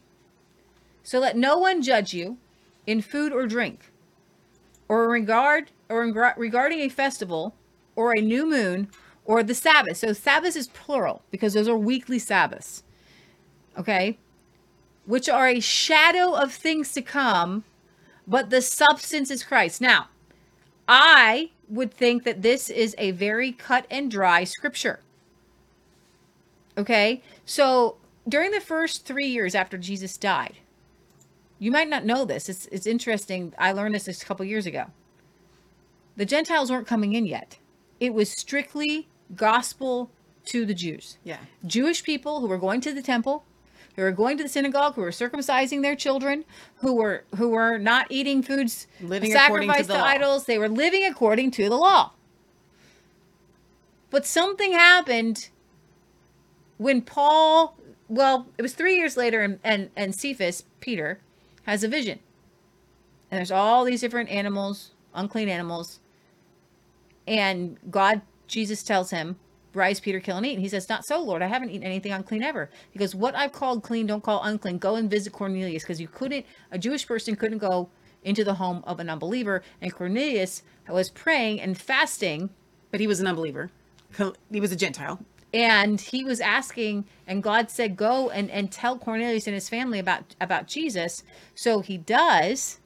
And everyone there starts speaking in tongues. And the disciples, who had not yet seen one Gentile come to know Jesus Christ as their personal Lord and Savior, looked at each other like, just like this, like, I thought he was our Messiah. Okay, I get. Now, and then I think all of the scriptures started to flood their well, minds. should we forbid them from being baptized? Because they're saved, man. They knew. They got the Holy Ghost. They had to know, obviously, because and they could feel it. When Jesus came back and revealed himself in the scriptures, after he had died and rose again, I'm fairly confident he broke down the parts where the Gentiles will come. Right. So they had to know that it was coming. They just hadn't seen it yet. Right. So Paul's ministry, he jumps in. He's fresh. He's ready to go. And he's recognizing that the Gentiles are getting saved because the Gentiles started to get saved under Peter. Mm-hmm. And then once the gospel started spreading like wildfire once the Gentiles just started hearing about this Messiah. Right. Okay. So Paul later on, Paul's trying to do what Peter and the rest of them are what they were doing. What they were doing was what they felt like Jesus called them to do, was going from synagogue to synagogue preaching that Jesus is the Messiah. And then they would go into these different towns and these Gentiles would hear of this Messiah. And so what Paul found was that he kept getting kicked out of the synagogues. He was chased out. They would call the Roman authorities on him. He was beaten. He was like, finally, I'm just going to the Gentiles. I'm not even going to mess with you people. I'm done. Okay. So, I want to read Colossians 2 one more time. Let no one judge you in food or drink or regarding to a festival or a new moon or Sabbaths. Now, why would he say that? Because we have two rivers converging. And each river has a different fish in it. And these fish are like, do I belong in this river with these fish? And it's two completely different cultures. So what was happening is, as the Gentiles are getting saved and joining in what the is early a church, Jewish religion, right? But so they're joining the early church. They're becoming a part of it, and the Jews were then telling them, if you're going to be a Christian, if you're going to follow Christ, then you because need to start then keeping you the have law to with start us. keeping the law with us. Mm-hmm. And so Paul, in classic Paul, way, is writing these letters to break up this kind of feud. Of who's the one. People are saying, no, Christ has come. We don't have to. We're not required to follow the law. Right. And then the Jews are saying, some of them are saying, no, we have to follow the law. So Paul breaks it down and says, let me tell you. And I think that's what Leah's going to get to. Yeah, so I'm going to skip ahead. If you go scroll down with me to Acts 15, and we're going to go back up. We're going to go to Acts 15 where, and this kind of stuff here is so exciting to me. Doing these deep dives. Right? I absolutely love these things. So I want to set the stage. Set the stage, Leah. The two rivers are converging, and the apostles are got to meet together because they're like, what do we do? Because these people don't know anything. Are we circumcising these guys? Like, are we making them do what we're doing? Like, but Jesus came to fulfill it, and we are so confused. What do we do? So Acts 15 describes the most important meeting the early church had. Okay? Ever had. And this is where the two viewpoints diverge, you guys. There are people who say, we have dear friends, I keep the Sabbath and some of the food laws because and the feasts. And the feast because Jesus did. I want to do that. It means something to me. Do it. Okay? But do you make other people do it? And is it a sin if other people don't do it? So they met to discuss these things. Thank God that they wrote them down. They wrote down the future of the church. The future of the church was at stake. Was it going to be a Jewish Christian group? Or was it going to allow in Gentiles who were not Jewish? It weren't going, if the Gentiles could enter in the church without following the Jewish laws, the church would attract more Gentiles. Eventually, Gentiles would become the majority. The church would no longer be a sect of Judaism, but its distinct faith. Let's see how the Council of Jerusalem developed. The council, and I'm reading this from Paul Kroll, a journalist working with the Grace Communion International. All right, so the council comes in the center of Luke's inspired history, the book of Acts. His book begins with the Jewish church dominated by Peter in chapters 1 through 5. The book ends with Paul's mission to the Gentiles in chapters 16 through 28. And it's really fun if you can ever read through the book of Acts with like a commentary to kind of show you how the church was developing. And it's even cooler if you can pick out what books were written during which time in Acts. You kind of put yourself in there and figure things out. All right, so chapters 6 through 15 form this transition alternating between Jewish and Gentile growth. Chapter 15, the Council of Jerusalem, forms the climax of this transition, this meeting of these two rivers between Jewish and Gentile evangelism. In the story flow, the council forms the decisive step that propels the Gentile mission into dominance. Paul and Barnabas had returned from a successful missionary trip in Gentile areas. They told the church in Antioch how God had opened a door of faith to the Gentiles in chapter 14, verse 27. Thus, the stage is set for chapter 15. Certain people came down from Judea to Antioch and were teaching the believers, unless you are circumcised according to the custom taught by Moses, you can't be saved. Verse 15, chapter 15, verse 1.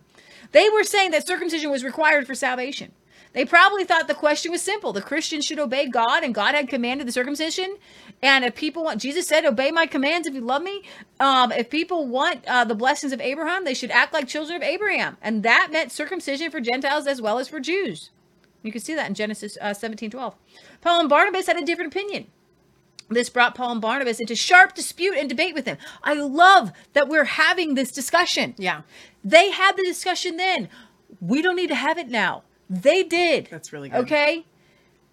How was the argument resolved? Paul and Barnabas were appointed, along with some other believers, to go up to Jerusalem to see the apostles and elders about this question. In this way, the church could unify. So the church sent them on their way, and as they traveled through Phoenicia and Samaria, they told how the Gentiles had been converted. This news made all the believers very glad. Verse 3. Luke is letting us know that most Christians supported the Gentile mission. When they came to Jerusalem, they were welcomed by the church and the apostles and the elders, to whom they reported everything God had done through them. There were miracles that kept happening. These people were coming to know Jesus, and we didn't make them keep the Sabbath. They're innocent. I don't know. Okay, what God had done was part of the evidence. The miracles and the conversions supported what he was saying. Then they debated. They had the debate. What's the question here? Some of the believers who belonged to the party of the Pharisees, they were believers, Jewish believers, they're part of Pharisees. They stood up and they said the Gentiles must be circumcised and required to keep the law of Moses. So Moses is the one who set down. Yes, I realize that some people go back to Genesis, but Moses went back to, and he's like, listen, it was Moses who really laid down the law. This is what you're going to do. This is how you're going to keep the Sabbath. Okay. So certainly Exodus 35 about keeping the Sabbath, and you don't even kindle a fire during the Sabbath, and all these different things. The only thing that God did on the seventh day was rest. Rest from his works. Rest from his work. Now, what does that mean? Then it gets broken down, and then in Exodus 35, which talks about the fire, they're actually talking about building the tabernacle later on. So was it, there's a lot of iffy things there. So here we see that they also believe that the laws of Moses were required. Circumcision was the first step in the process. They believe that Christians must keep all the laws of Moses. What were these laws? Were they biblical laws or the unbiblical traditions of the elders? Now, would the new Jewish believers be keeping the traditions, even though, because Jesus was very adamant against the traditions. Right. He threw those traditions out. He sunk them in the toilet, flushed them down the drain. He just threw them out. But what about the law? Just the basics of the law, right? There's no basics of the law, by the way. Too many. In every other New Testament mention of the laws of Moses, the biblical books of Moses are meant, all the books of Moses. From here's the thing. Moses wrote Genesis. Right. The laws of Moses are all the books, not the law, everything. The Torah, the 5 books, everything there. Okay. You got to keep it all. So the biblical books of Moses are meant. That's in Luke 22. You can see it. That's what it means. Luke could have said traditions, but he didn't. They were arguing over the laws of Moses. Anyone who knew the teachings of Jesus would already know the unbiblical traditions were not required of anyone. They did not need to debate about Jewish traditions. Just as circumcision was biblical, so also were the laws of Moses. The claim was that the Gentile believers should be circumcised, and then, as part of the covenant people of God, obey the laws of the covenant. One of the laws of Moses was that males were to be circumcised. Today, we might explain that Jesus instituted a new covenant, and that the Jewish believers were God's people, not because they were Jewish, but because they were believers. Membership in the new covenant is by faith, not by ancestry. But the Jewish council did not approach the question from this perspective. Let's see how they did it. The apostles and the elders met to consider the question. Perhaps dozens of elders were involved. After much discussion, Peter got up and addressed them and says, "Brothers, you know that some time ago, God made a choice among you that the Gentiles might hear from my lips the message of the gospel and believe." Peter reminded the people that God had used him to preach the gospel to Cornelius and his family in Acts 10, all the way back in Acts 10. And as far as we know, Cornelius was not circumcised. But Peter did not use that precedent as proof. Rather, he focused on the theological foundations of how a person is saved in believing. God, who knows the heart, showed that he accepted them by giving the Holy Spirit to them, just as he did to us. He did not discriminate between us and them, for he purified their hearts by faith. God gave the Holy Spirit to this uncircumcised family, purifying their hearts, pronouncing them holy as acceptable before him because of their faith. Now, Cornelius had been trying to keep the law, but his whole family, it doesn't mean that his whole family did, right? His whole family got filled with the Holy Ghost, speaking in tongues. Peter then began to scold the people who wanted the Gentiles to obey the laws of Moses. Now, then, why do you try to test God by putting on the necks of the Gentiles a yoke that what? Neither we nor our ancestors were able to bear. When you're looking at that, do I turn on the light switch? What if I can't get dinner made the day before? Do we go hungry? Do we just eat cold cuts? Do I unplug the refrigerator? Do I not have a fire? These are burdens to bear. Right. If you have the time and you want to make a meal the day beforehand and you want to take a day of rest, you do it. But you don't allow it to be a burden. It's not God. It's not holy. Get a little fired up here. It's just like Peter. He's angry. Don't put a yoke on anybody that neither we nor our ancestors have been able to bear. Don't make those women sit down for 5 or 7 days on a thing while they're having that time of the month. No. We believe it is through the grace of our Lord Jesus Christ that we are saved just as they are. Peter's point is that the yoke of Moses was a burden that the Jewish people were not able to keep successfully. Those rituals showed that no matter how hard people worked, they could never be perfect. They showed for anyone who ever wondered that works can never lead to salvation. Salvation is attained in a different way by grace. Since the law of Moses cannot bring us salvation, there's no need to require the Gentiles to keep it up. God gave them the Holy Spirit. If we follow Peter's logic, we will see that the Jewish believers do not have to keep the laws of Moses either. They are saved by grace through faith, just as the Gentiles are. The old covenant is obsolete, so its laws are no longer required for anyone. And that is why Peter could live like a Gentile. We're going to get to this in Galatians, where Paul calls out Peter, "You are living like a Gentile. I be seeing you. What are you trying to do over here? Acting like," and then he goes over, "And then you acting like you keeping the law over here. But I see you acting like a Gentile over here. What is your problem, Peter? Come on." Okay, but all right, here we go. After Barnabas and Paul told about the signs and wonders God had done among the Gentiles in Acts 15:12, James spoke up. I love James. As a leader of the Jerusalem church, he had a lot of influence. Some of the Judaizers, the guys who were trying to make everybody act like them, even claimed him as their authority in Galatians 2:12. But Luke tells us that James was in complete agreement with Peter and Paul. "Listen to me, Simon. Peter has described to us how God first intervened to choose a people for his name from the Gentiles. The fact that God has already acted was powerful evidence." James then quoted from the Greek translation of Amos to show that scripture agreed with what was happening. He could have used other Old Testament prophecies too about Gentiles being included among God's people. Experience and scripture pointed to the same conclusion. It is my judgment, therefore, that we should not make it difficult for the Gentiles who are turning to God. There is no need to require the yoke of Moses. That would be unnecessary. Then James then suggested 4 rules. Now, this is it, y'all. This is what the council, when they were talking about keeping the laws of Moses and everything, and the Sabbath would have been included in this. The Sabbath was so important. We just talked about how the Sabbath was so important. Do you think he's going to list 4 things and he's going to leave out some important thing later that's just random that no New Testament person tells you that you need to do? Not one time in any of the epistles do any apostles tell you to keep the Sabbath. Not one time. Here is it. This is it. This is what our the apostles who laid down. This is what they're like. Okay, what did God really mean? What did Jesus really mean? This is it. This is the four. Follow this. Follow me. Instead, we should write to them, telling them to abstain from food polluted by idols, from sexual immorality, from the meat of strangled animals, and from blood. Instead of making things difficult for the Gentiles, these 4 rules would be enough. Did you see in there that they keep the Sabbath? No. The Sabbath would have been it was so important to them. But he didn't tell them to keep the Sabbath. He literally goes on to say, if you want to keep a Sabbath day, you can. They go on to say that. Paul says this. All right. Obviously, Gentile believers should not lie. They should not steal. They should not murder. They already knew that. So they didn't need a special reminder about that. But why then these 4 rules? Some scholars say the Jews believe that these laws dated back to the time of Noah and therefore applied to all nations. Others say that all 4 rules were associated with idolatry. Some say that these 4 rules were laws of Moses and were given so Gentiles and Jews could eat together.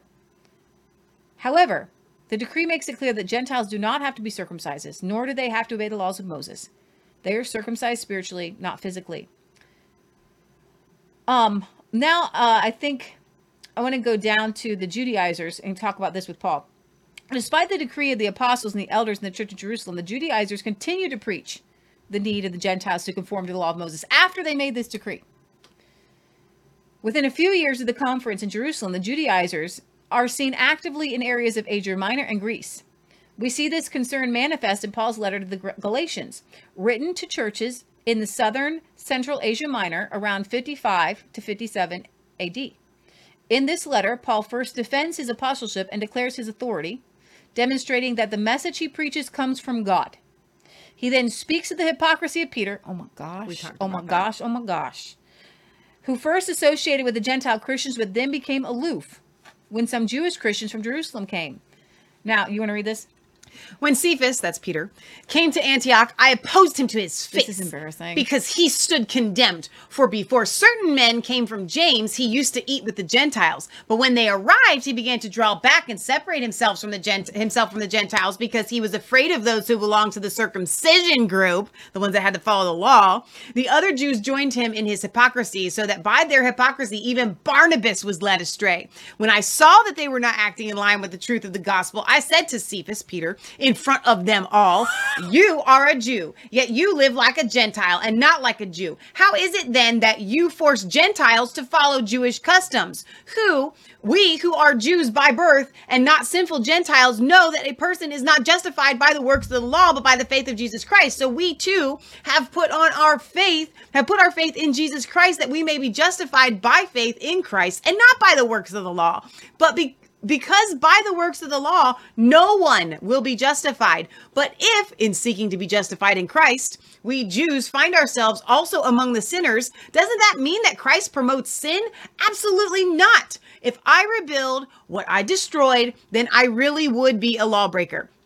For through the law, I died to the law so that I might live for God.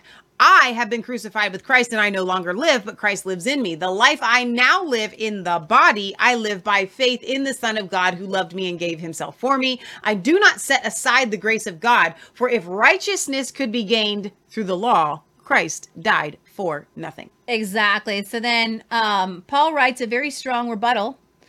Let's see. Oh, wait, where we are. Did I? You went back up. I went too far? You need to go back down. No. We're at for freedom. Yeah. Did Christ set us free? Where am I? Okay, yeah. Paul then chides the Galatians, calling them foolish Galatians, demonstrating very clearly that the original covenant was made with Abraham looking towards Christ in Galatians 3. The law of Moses was therefore designed to be a tutor, leading men to the knowledge of sin and the death, to be ready for the coming in the faith to Christ, in whom all men are now equal. Finally, Paul makes a plain declaration to the Gentile Christians in Galatians 5.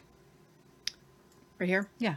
For freedom did Christ set us free. Stand fast, therefore, and be not entangled again in a yoke of bondage. Behold, I, Paul, say unto you that if you receive circumcision, Christ will profit you nothing. Yea, I testify again to every man that receives circumcision, that he is a debtor to do the whole law. You are severed from Christ. You would be justified by the law. You are fallen away from grace. For we through the Spirit by faith wait for the hope of righteousness. For in Christ Jesus neither circumcision avails or accomplishes anything, nor uncircumcision, but faith working through love.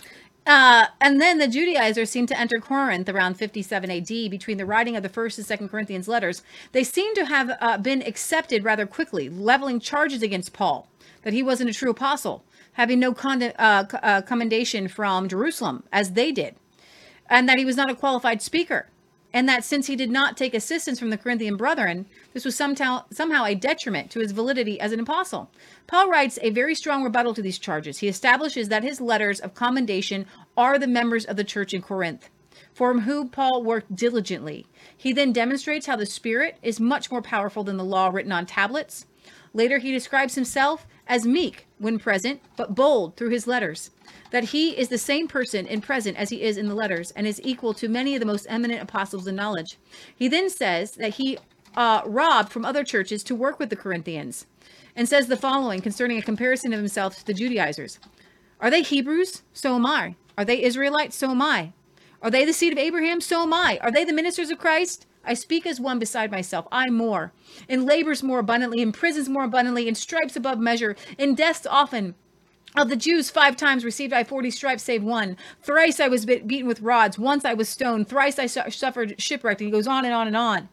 Paul speaks that the reaction of the Corinthians regarding his lack of receiving any assistance from them is, I have become foolish. You compelled me, for I ought to have been commended of you. For in nothing was I behind in the very chiefest of apostles and signs and wonders. So Paul goes on to talk about himself, even though as an apostle, even though the Judaizers were saying, you're not really one of us. Now I want to go up to, back up to Hebrews chapter 4, because I believe that, I'm going to read Colossians 2 one more time in the light of what we just read. So let no one judge you in food or drink in regarding to a festival or a new moon or Sabbath, which are what, Michelle? A shadow of things to come. So the food things, that was a shadow of Christ. The festivals, they were a shadow of Christ. Keep them if you want. You scroll down, you can see the highlighted. Well, you just highlighted that. Okay, you can refresh it. And the substance of things of Christ, we're going to get into that right now with Hebrews chapter 4. Now, I was thinking this was funny. When it comes to the rest of the commandments, thou shalt not commit adultery. I don't think that I've ever seen anybody say that was a shadow of things to come. Right. You may now commit adultery. Right. Don't let anybody judge you with who you're sleeping around with, because that's a shadow of things to come. Right. No, that's not it. It's not that far down. I know. Hebrews chapter 4 explains this well. Therefore, since a promise remains of entering his rest, let us fear lest any of you seem to have come short of it. For indeed, the gospel was preached to us as well as to them. But the word which they heard did not profit them, not being mixed with faith with those who heard it. For we who have believed do enter into that rest, as he has said, so I swore in my wrath, they shall not enter in my rest. Although the works were finished from the foundation of the world, for he has spoken in a certain place on the 7th day in this way, and God rested on the 7th day from all his works. And again, in this place, they shall not enter my rest. Since therefore it remains that some must enter in. And do you want to just bring up Hebrews? Because it's not that far down. It's fine. Leah, it's I just thought they could read along. I'm trying to get there. I thought if you just bring up Hebrews chapter 4. Okay. So they can read Hebrews chapter 4. Because it's really They're hearing you say it. Okay, I know, but they want to read it along. They do. Yeah. Leah knows you guys want to read it along. Okay. Since therefore it remains that some must enter in, And those to whom it was first preached did not enter in because of disobedience. Again, he designates a certain day, saying in David, today, after such a long time, as it has been said, today, if you hear his voice, do not harden your hearts. We're in verse 8. For if Joshua had given them rest, then he would not afterward had spoken of another day. There remains therefore a rest for the people of God. For he who has entered his rest has himself also ceased from his works as God did from his. So if you're going back to Genesis, if you have entered into his rest, which you have ceased from your works, because it was a type and shadow, not of your works of picking up a pen, but of your works to be good, to be righteous, to be holy, because you can't work your way into heaven. It was a type and example. So if you want to keep a Sabbath and cease from working, the one thing you have to keep in mind is I have ceased from working because Christ himself, the living King and the living God, lives in me. I have ceased completely from my works because without him, I ain't going to heaven, Jack. And they had to keep every tot and diddle, hopefully to get some righteousness, to go into Abraham's bosom, and hopefully to make it to heaven. They had to keep the works and the Sabbath, which was one of the most important works that they had to keep. But when you go back to Genesis, and if you say that it predates Genesis, or it predates the law and the manna, and goes back to Genesis, honey child, here we are. We're right at Genesis. I'm going to read it one more time. 8, verse 8. You going to read verse 8? For if Joshua had given them rest, then he would not afterward have spoken of another day. There remains therefore a rest for the people of God. For he who has entered his rest has himself also ceased from his works, as God did from his. Your job from today on is not to keep sun down, sun up. Do it if you want. To enter into his rest. You know, there's another scripture that says labor into rest. Why do we labor into rest? Because we're laboring into God manifesting himself in our lives. It is no longer I who live, but Christ who lives within me. And I think that honestly, and I keep referring to it as preparation day. We learned that from the Bible, what preparation day was. As far as the women wanting to anoint Jesus once he was in the tomb and everything like that. But it's just called preparation day. We see it in Hebrew roots, and we see it in the Jewish people. On Friday, they get everything ready. Mm-hmm. They're laboring into rest. Yeah. It's a beautiful thing. I have goosebumps. And so when Lee and I set out to do this show, and I don't know how much more we're going to get into scripture-wise, and let's do a little time check here. When we set out to do this show, the main primary goal was to take what you think you ought to do for the Sabbath a lot further than what you're doing. Every single day, you should be entering into this rest, not just one day, not just Saturday from sundown on Friday to sundown on Saturday, or not just all day on Sunday. Y'all got to be doing this every day. The idea is is verse 11. Let us be diligent to enter into that Sabbath rest. Boom. Let us be diligent to enter into that Sabbath rest. This is the Sabbath rest.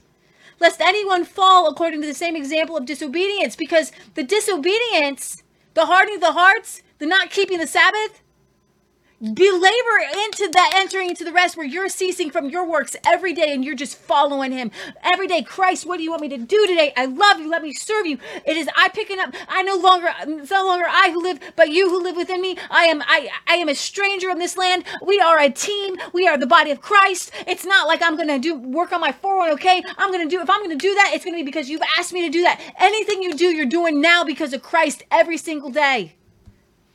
For the word of God is living and powerful and sharper than any two-edged sword, piercing even for the division of soul and spirit and the joints of marrow. It is a discerner of the thoughts and the intents of the heart. And there is no creature hidden from his sight, but all things are naked and open to his eyes. Verses 9 and 10 are clear. We have entered into that rest like God did when he rested on the seventh day. Everything points to Christ. The law goes 1 mile, Christ takes it to infinity. Exactly. We can enter into that rest and should enter that Sabbath rest not just one day a week, The physical rest of the body, attending the temple, it was all a type of the shadow of the rest from our own works. It is no longer I who live, but Christ in me. Some people feel that God wants them to rest on Saturdays, and they should if they are led by God. Others rest on Sundays. Others take a rest when God leads them. The Sabbath commandment is fulfilled in Christ, and now Christians are to live in that all the time. What Paul says here is remarkable, for he lumps the Sabbath together with food laws, festivals like the Passover, and new moons. All of these constitute a shadow that anticipate Christ coming. And since Christ has now come, the observance of the Sabbath is no longer a matter of obedience or disobedience. That's the point. Okay, rather Paul says, let no one pass judgment on you. Now listen to this. We're going to go to Romans 14 now. We're going to compare it to Exodus 31:14. You shall keep the Sabbath because it is holy for you. Everyone who profanes it shall be put to death. That's Exodus 31:14. Now, Romans 14 says, one person esteems a day better than another, while another esteems all days alike. Each one should be fully convinced in his own mind. And Paul is writing here saying that if you think you got to keep the Sabbath, you got to do it. And if you think you're not supposed to keep the Sabbath, then you ain't got to do it. But Paul obviously lands on the side of you ain't got to do it. But what he's saying is, and he goes on to say, some people are weaker in the faith. If they feel like they have to keep a day, don't make them stop. Because if it's a sin to them, then you got to go with it. Okay? If an old covenant Israelite esteemed all days alike, he might be stoned to death. Yet Paul evidently felt no need to impose the Sabbath command on his Gentile converts. Some in Rome, it seems, wanted to keep the Sabbath. And so they wanted to esteem one day better than another. Perhaps Jewish Christians eager to maintain the traditions of their fathers.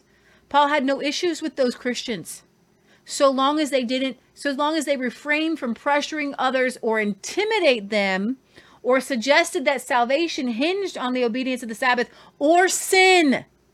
All right. For the sake of each Christian freedom and mutual love, Paul simply says remarkably, let each one be convinced in his own mind. So I'm going to read this, Romans 14. One person esteems one day over another. Another esteems every day alike. Let each be fully convinced in his own mind. He who observes the day, observes it to the Lord. And he who does not observe the day, the Sabbath day, to the Lord he does not observe it. He who eats pork, shrimp, eats it to the Lord, for he gives God thanks. And he who doesn't eat pork or shrimp does it to the Lord and gives God thanks.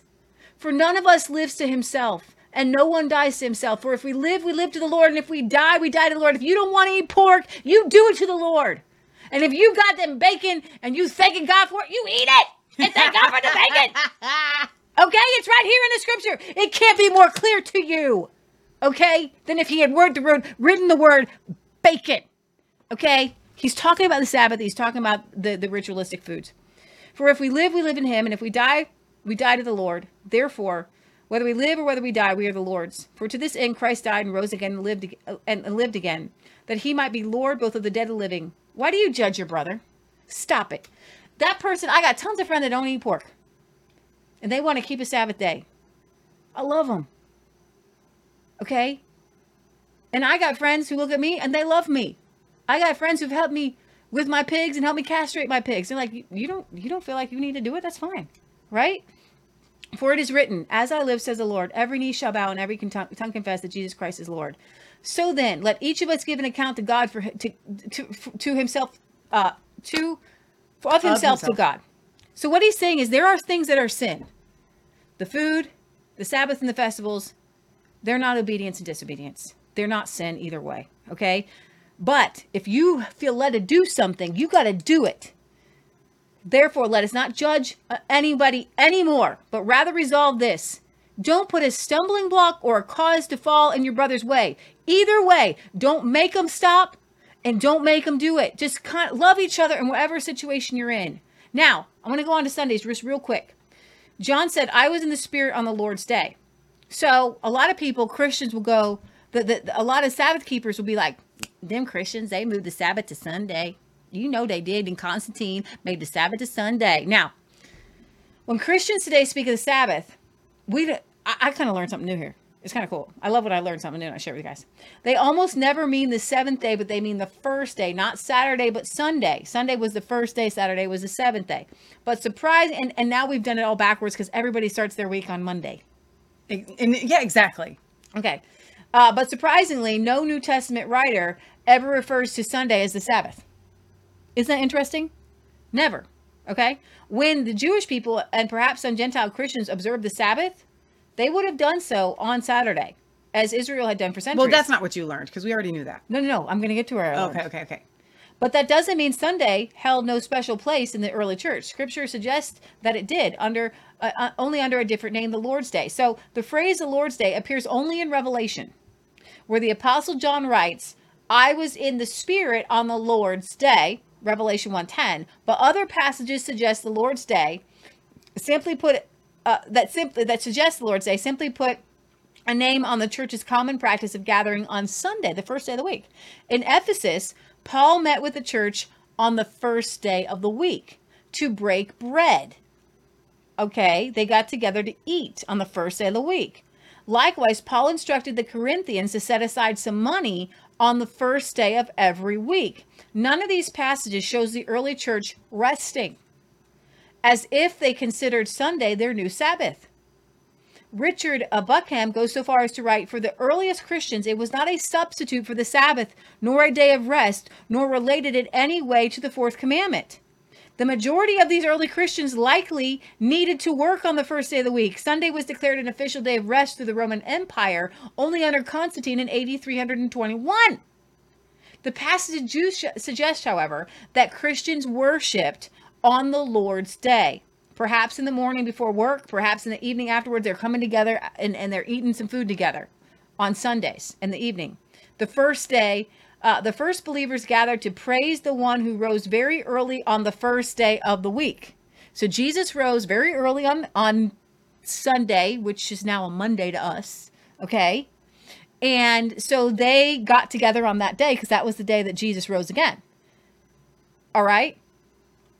And so, when the stone was rolled away from Jesus' tomb on Easter morning, true Sabbath day arrived, and a new day dawned.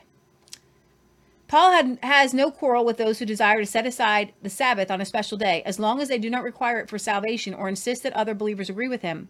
Those who have seen the Sabbath as a special day are to be honored for their point of view and should not be despised or ridiculed. Others, however, consider every day to be the same. They do not think that any day is more special than another. Those who think this way are not to be judged as unspiritual. Indeed, there is no doubt that Paul held this opinion, since he was strong in faith instead of being weak. It is crucial to notice what is being said here. If the notion that every day of the week is the same is acceptable, and if it's Paul's opinion as well, then it follows that Sabbath regulations are no longer binding. The strong must not impose their convictions on the weak and should be charitable to those who hold a different opinion. But Paul clearly has undermined the authority of the Sabbath in principle, for he does not care whether somebody observes a day or as special. He leaves it entirely to a person's opinion. Now I want to talk about I got a couple. Before you get to that, you actually don't, because the clock was a little bit weird. I just want to finish No. I can't just say. And then the early church fathers actually interpreted the Sabbath eschatology and spiritually, and did not see the Lord's Day as a replacement for the Sabbath, but as a unique day. Exactly. And I love that so much. So if you're tuning in on Brighteon and you want to finish the rest of the show, you're going to have to go to brighteon.com and watch Leah and I finish this conversation. So I want to be able to say goodbye to the Brighteon family, because I love them so much. And I love that we're doing these shows for this program on Sunday. And we just learned is the Lord's Day. So to the Brighteon people, we love you. God loves you. God bless. Yeah. Tune in on brighteon.com. Everybody else stick around, because we've got more to say. Yeah. Sorry. This when I put this together, I thought, do I have enough for an hour? Right? But I wanted just to end with this on the early church fathers, because what it does is it kind of bolsters it. Yes. Right? So most of the early church fathers did not practice or defend the literal Sabbath observance, but interpreted the Sabbath, as we just talked about, eschatologically, like in the future, like future Jesus coming back, and spiritually. They did not see the Lord's Day as a replacement of the Sabbath, but as a unique day. For instance, in the Epistle of Barnabas, the Sabbaths of Israel are contrasted with the 8th day, and the letter is described as a beginning of another world. Barnabas says that we keep the 8th day, which is Sunday, for it is the day also on which Jesus rose again from the dead. The Lord's Day was not viewed as a day in which believers abstained from work, as was the case with the Sabbath, because it was the first day of the week and everyone worked. Okay? Instead, it was a day in which most believers were required to work, but they took time in the day to meet together in order to worship the Lord. The contrast between the Sabbath and the Lord's Day is clear in Ignatius when he writes, "If therefore those who were brought up in the ancient order of things have come to the possession of a new hope, no longer observing the Sabbath, but living in the observance of the Lord's Day, on which also our life has sprung up again by him and by his death," Ignatius, writing about AD 110, which John the Revelator would have just died like 10 years before. Like 10 or I think he died in like 80, 90 or something like that. Specifically contrasts the Sabbath with the Lord's Day. I mean, it's like this is AD 110. This is right there in the midst of all. He had Ignatius was down. He would have known people who knew Paul and John and all that stuff. So,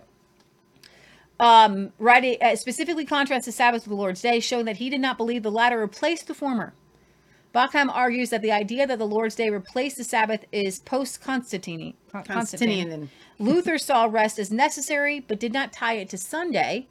A stricter interpretation of the Sabbath became actually more common with the Puritans, along with the Seventh-day Baptists, and later the Seventh-day Adventists. And now we see a lot of Hebrew roots people popping up, and they want to keep the Sabbath because when you read some of these older...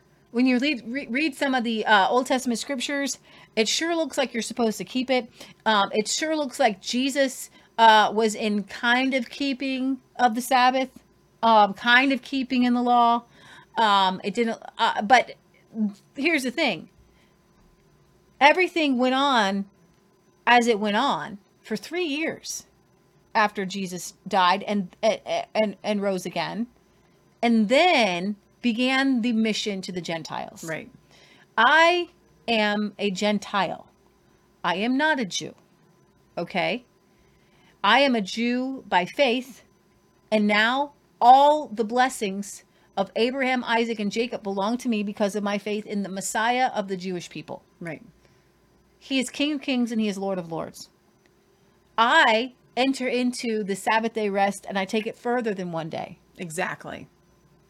And the type and shadow that God was trying to say, because God did not need to rest, because he didn't need a physical rest. He rested from his works. He was showing us, stop doing what you're doing on your own. And I'm going to make you do it by penalty of death until the Messiah comes and you figure out what I'm trying to tell you. Because all the Old Testament prophets looked to the day that Messiah would come. Right. Why? Well, the whole temple was set up to be a bridge between heaven and earth. And now Michelle and I were talking about this.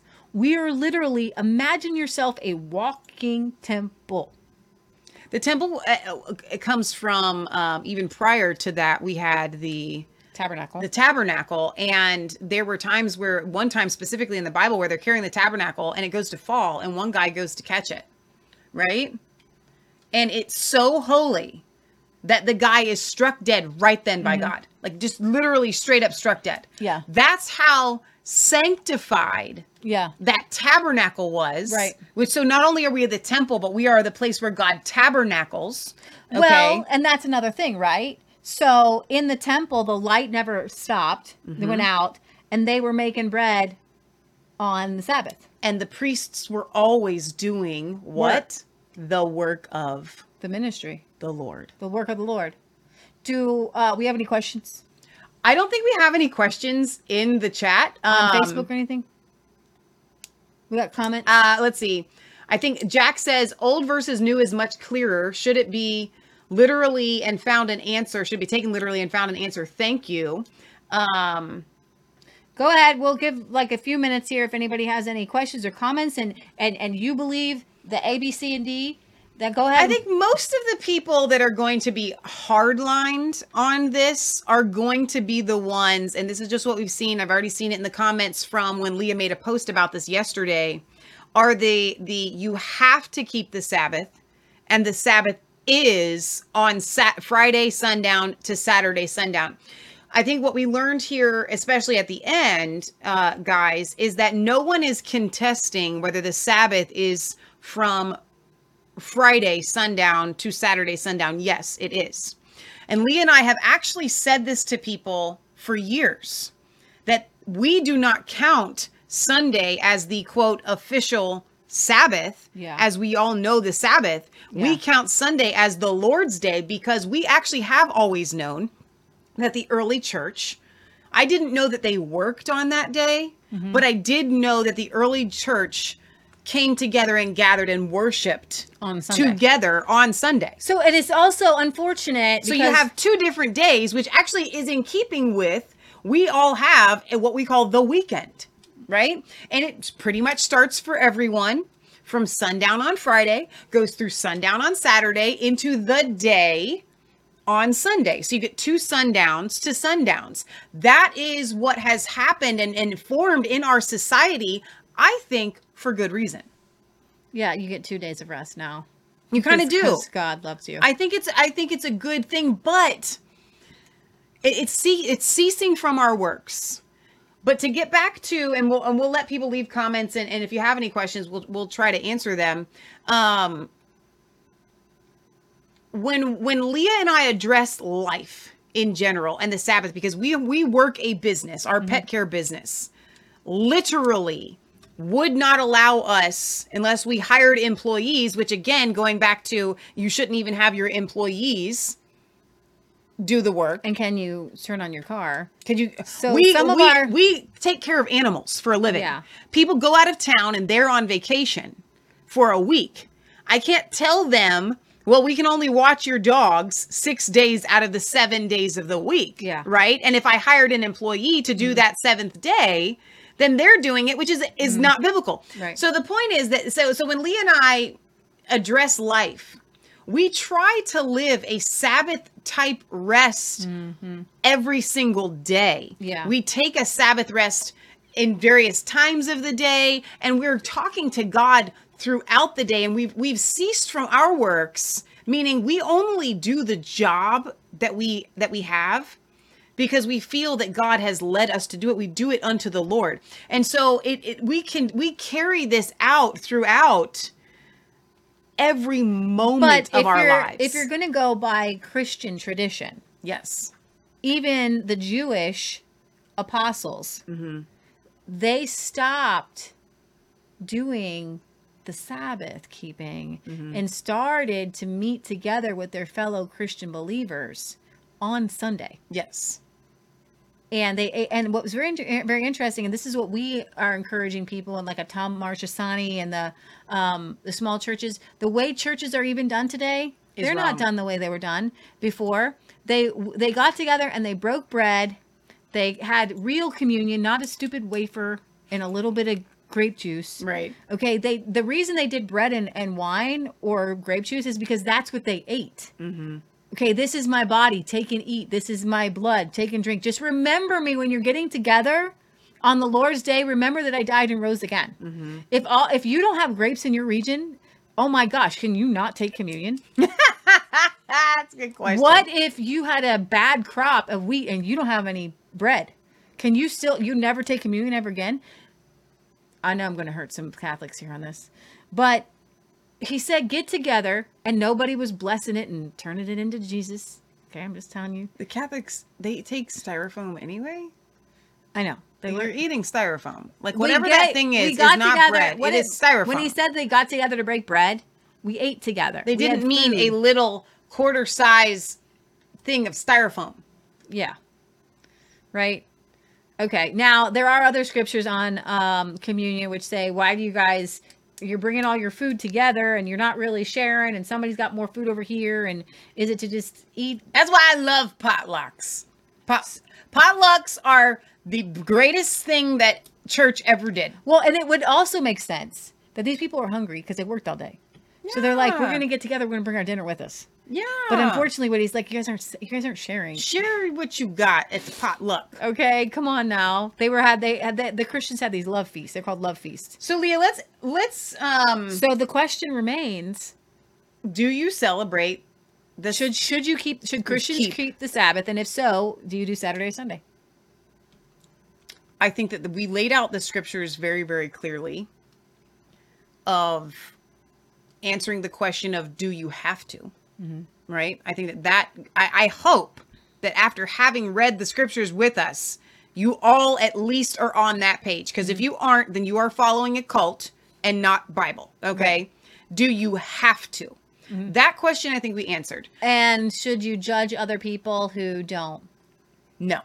Right? That there's several scriptures that say that. The question that is still there is, should you keep the Sabbath? Does it make you closer to God? I say yes. I think that you should keep the Sabbath in modern day Christianity because it sets an example, and it our lives are so busy that we as most people cannot allow God to enter into a rest of a week-long thing. You guys need that. And I would say, when I say, should you do this? I would say in very Paul-like fashion, for your weaknesses of society. Okay? Yes, you should. Number 3, you should keep the Sabbath and go to church because it is good to be surrounded by a fellowship of believers, because most people spend the week surrounded by unbelievers. So, taking all of those things aside and talking about our life, okay, do we keep a Sabbath day the way everyone else understands? No, we do not. Do we get together and have church because we need to devote one day to God because our lives are so crazy and we can't? No, because Leah and I and our family, we devote every day to God. Number 3, do we gather together because we need the fellowship, because we're surrounded by such crazy worldly people all week long and we just need to get together with the fellowship believers? No, we don't. We don't have to do any of those things because we don't have any of those caveats.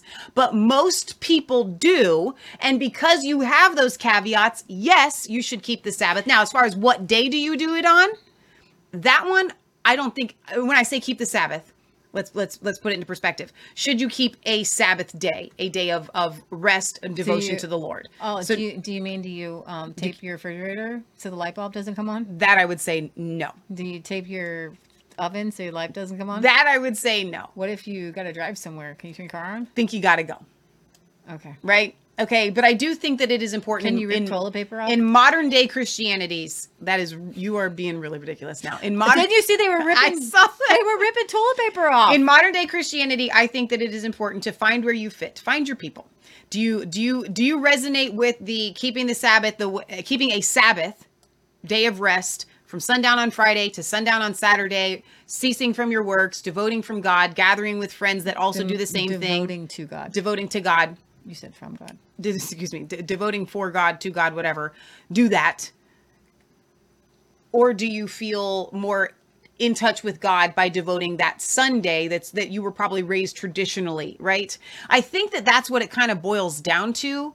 It's really just your heart. And that is, again, keeping with what Paul was saying in the scriptures, is if it's a sin to you, don't do it. So the Saturday versus the Sunday, again, I think that Leah and I laid out a pretty clear case for either day, right? If you're going to do that, although I hope that having watched today and having watched Leah and I throughout the week, that many of you, and I'm getting messages from you guys, are starting to enter into that Sabbath rest every single day. And you're starting to commune with the fellowship of the brethren every single day. And I would say also, I count the gathering of watching Resistance Chicks as a fellowship of the brethren. You're there in the chat, right? You're surrounded by people that are encouraging you and lifting you up in the things of the Lord. And that, my friends, is the most important part of all of this. So are you honoring God with your life throughout the week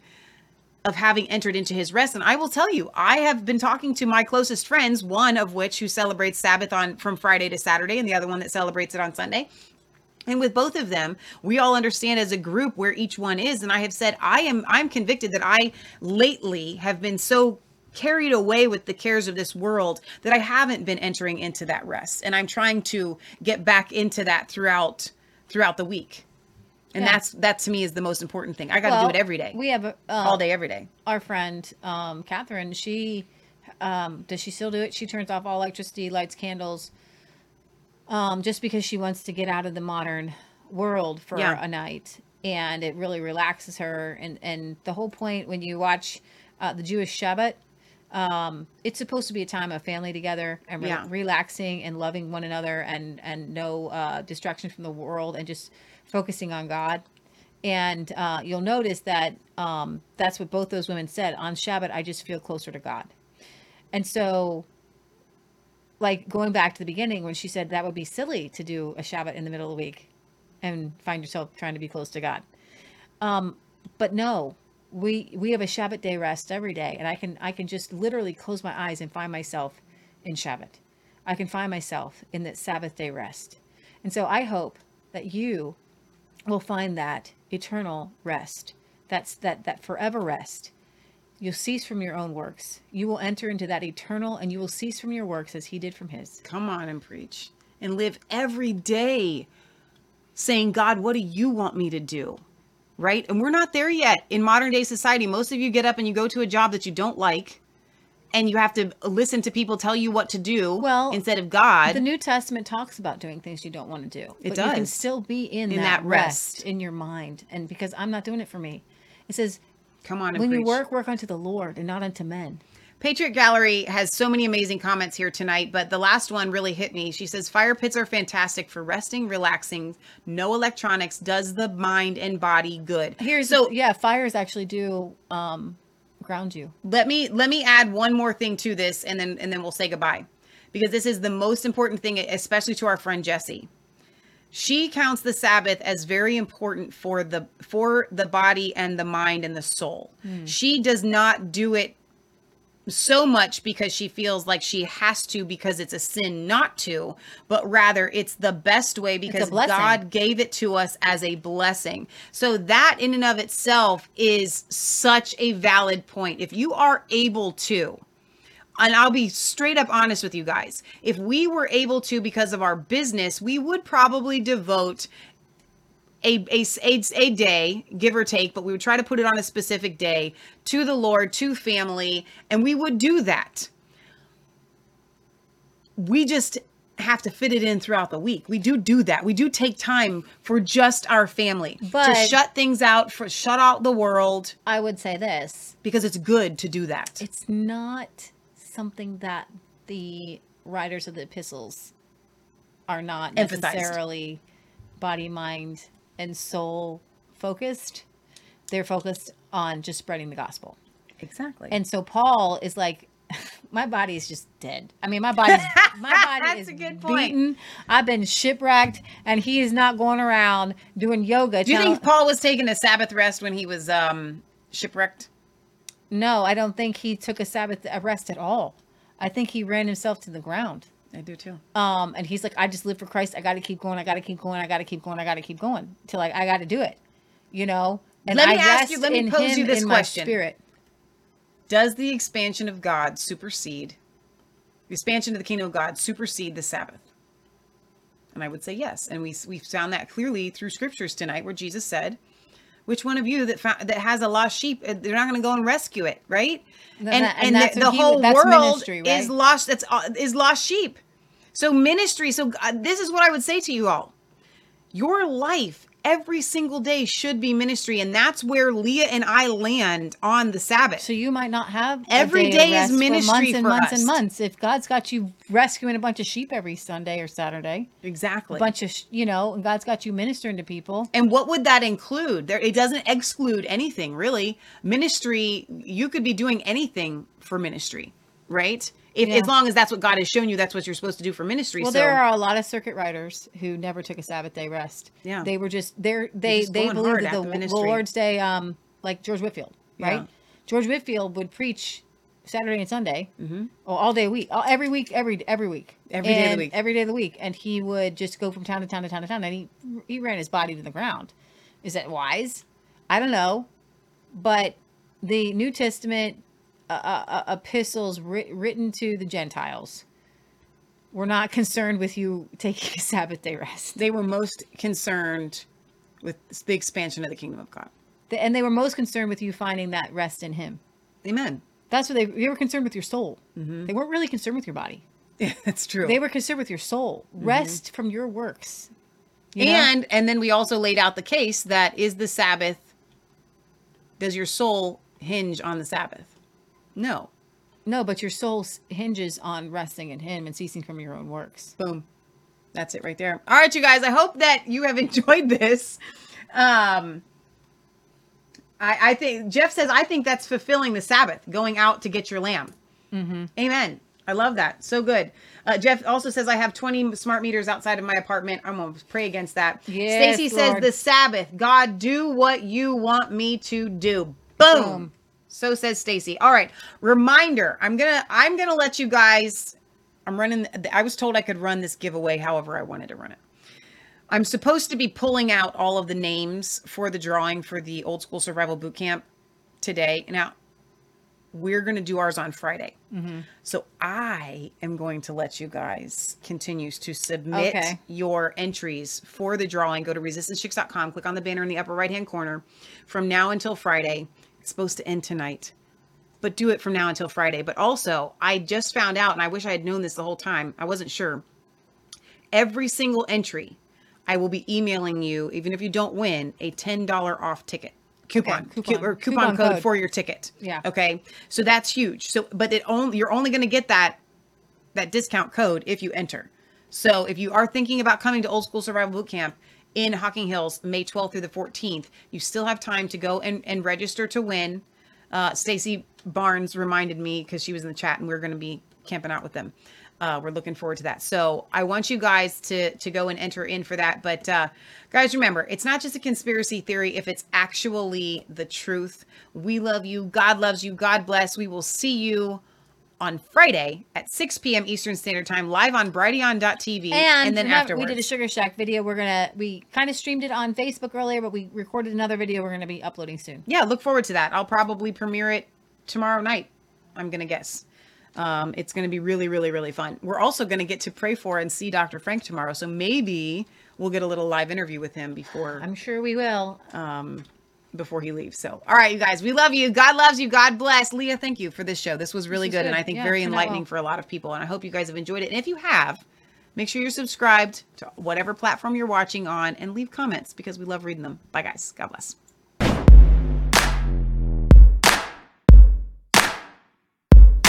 I was cold, all alone, no place for home.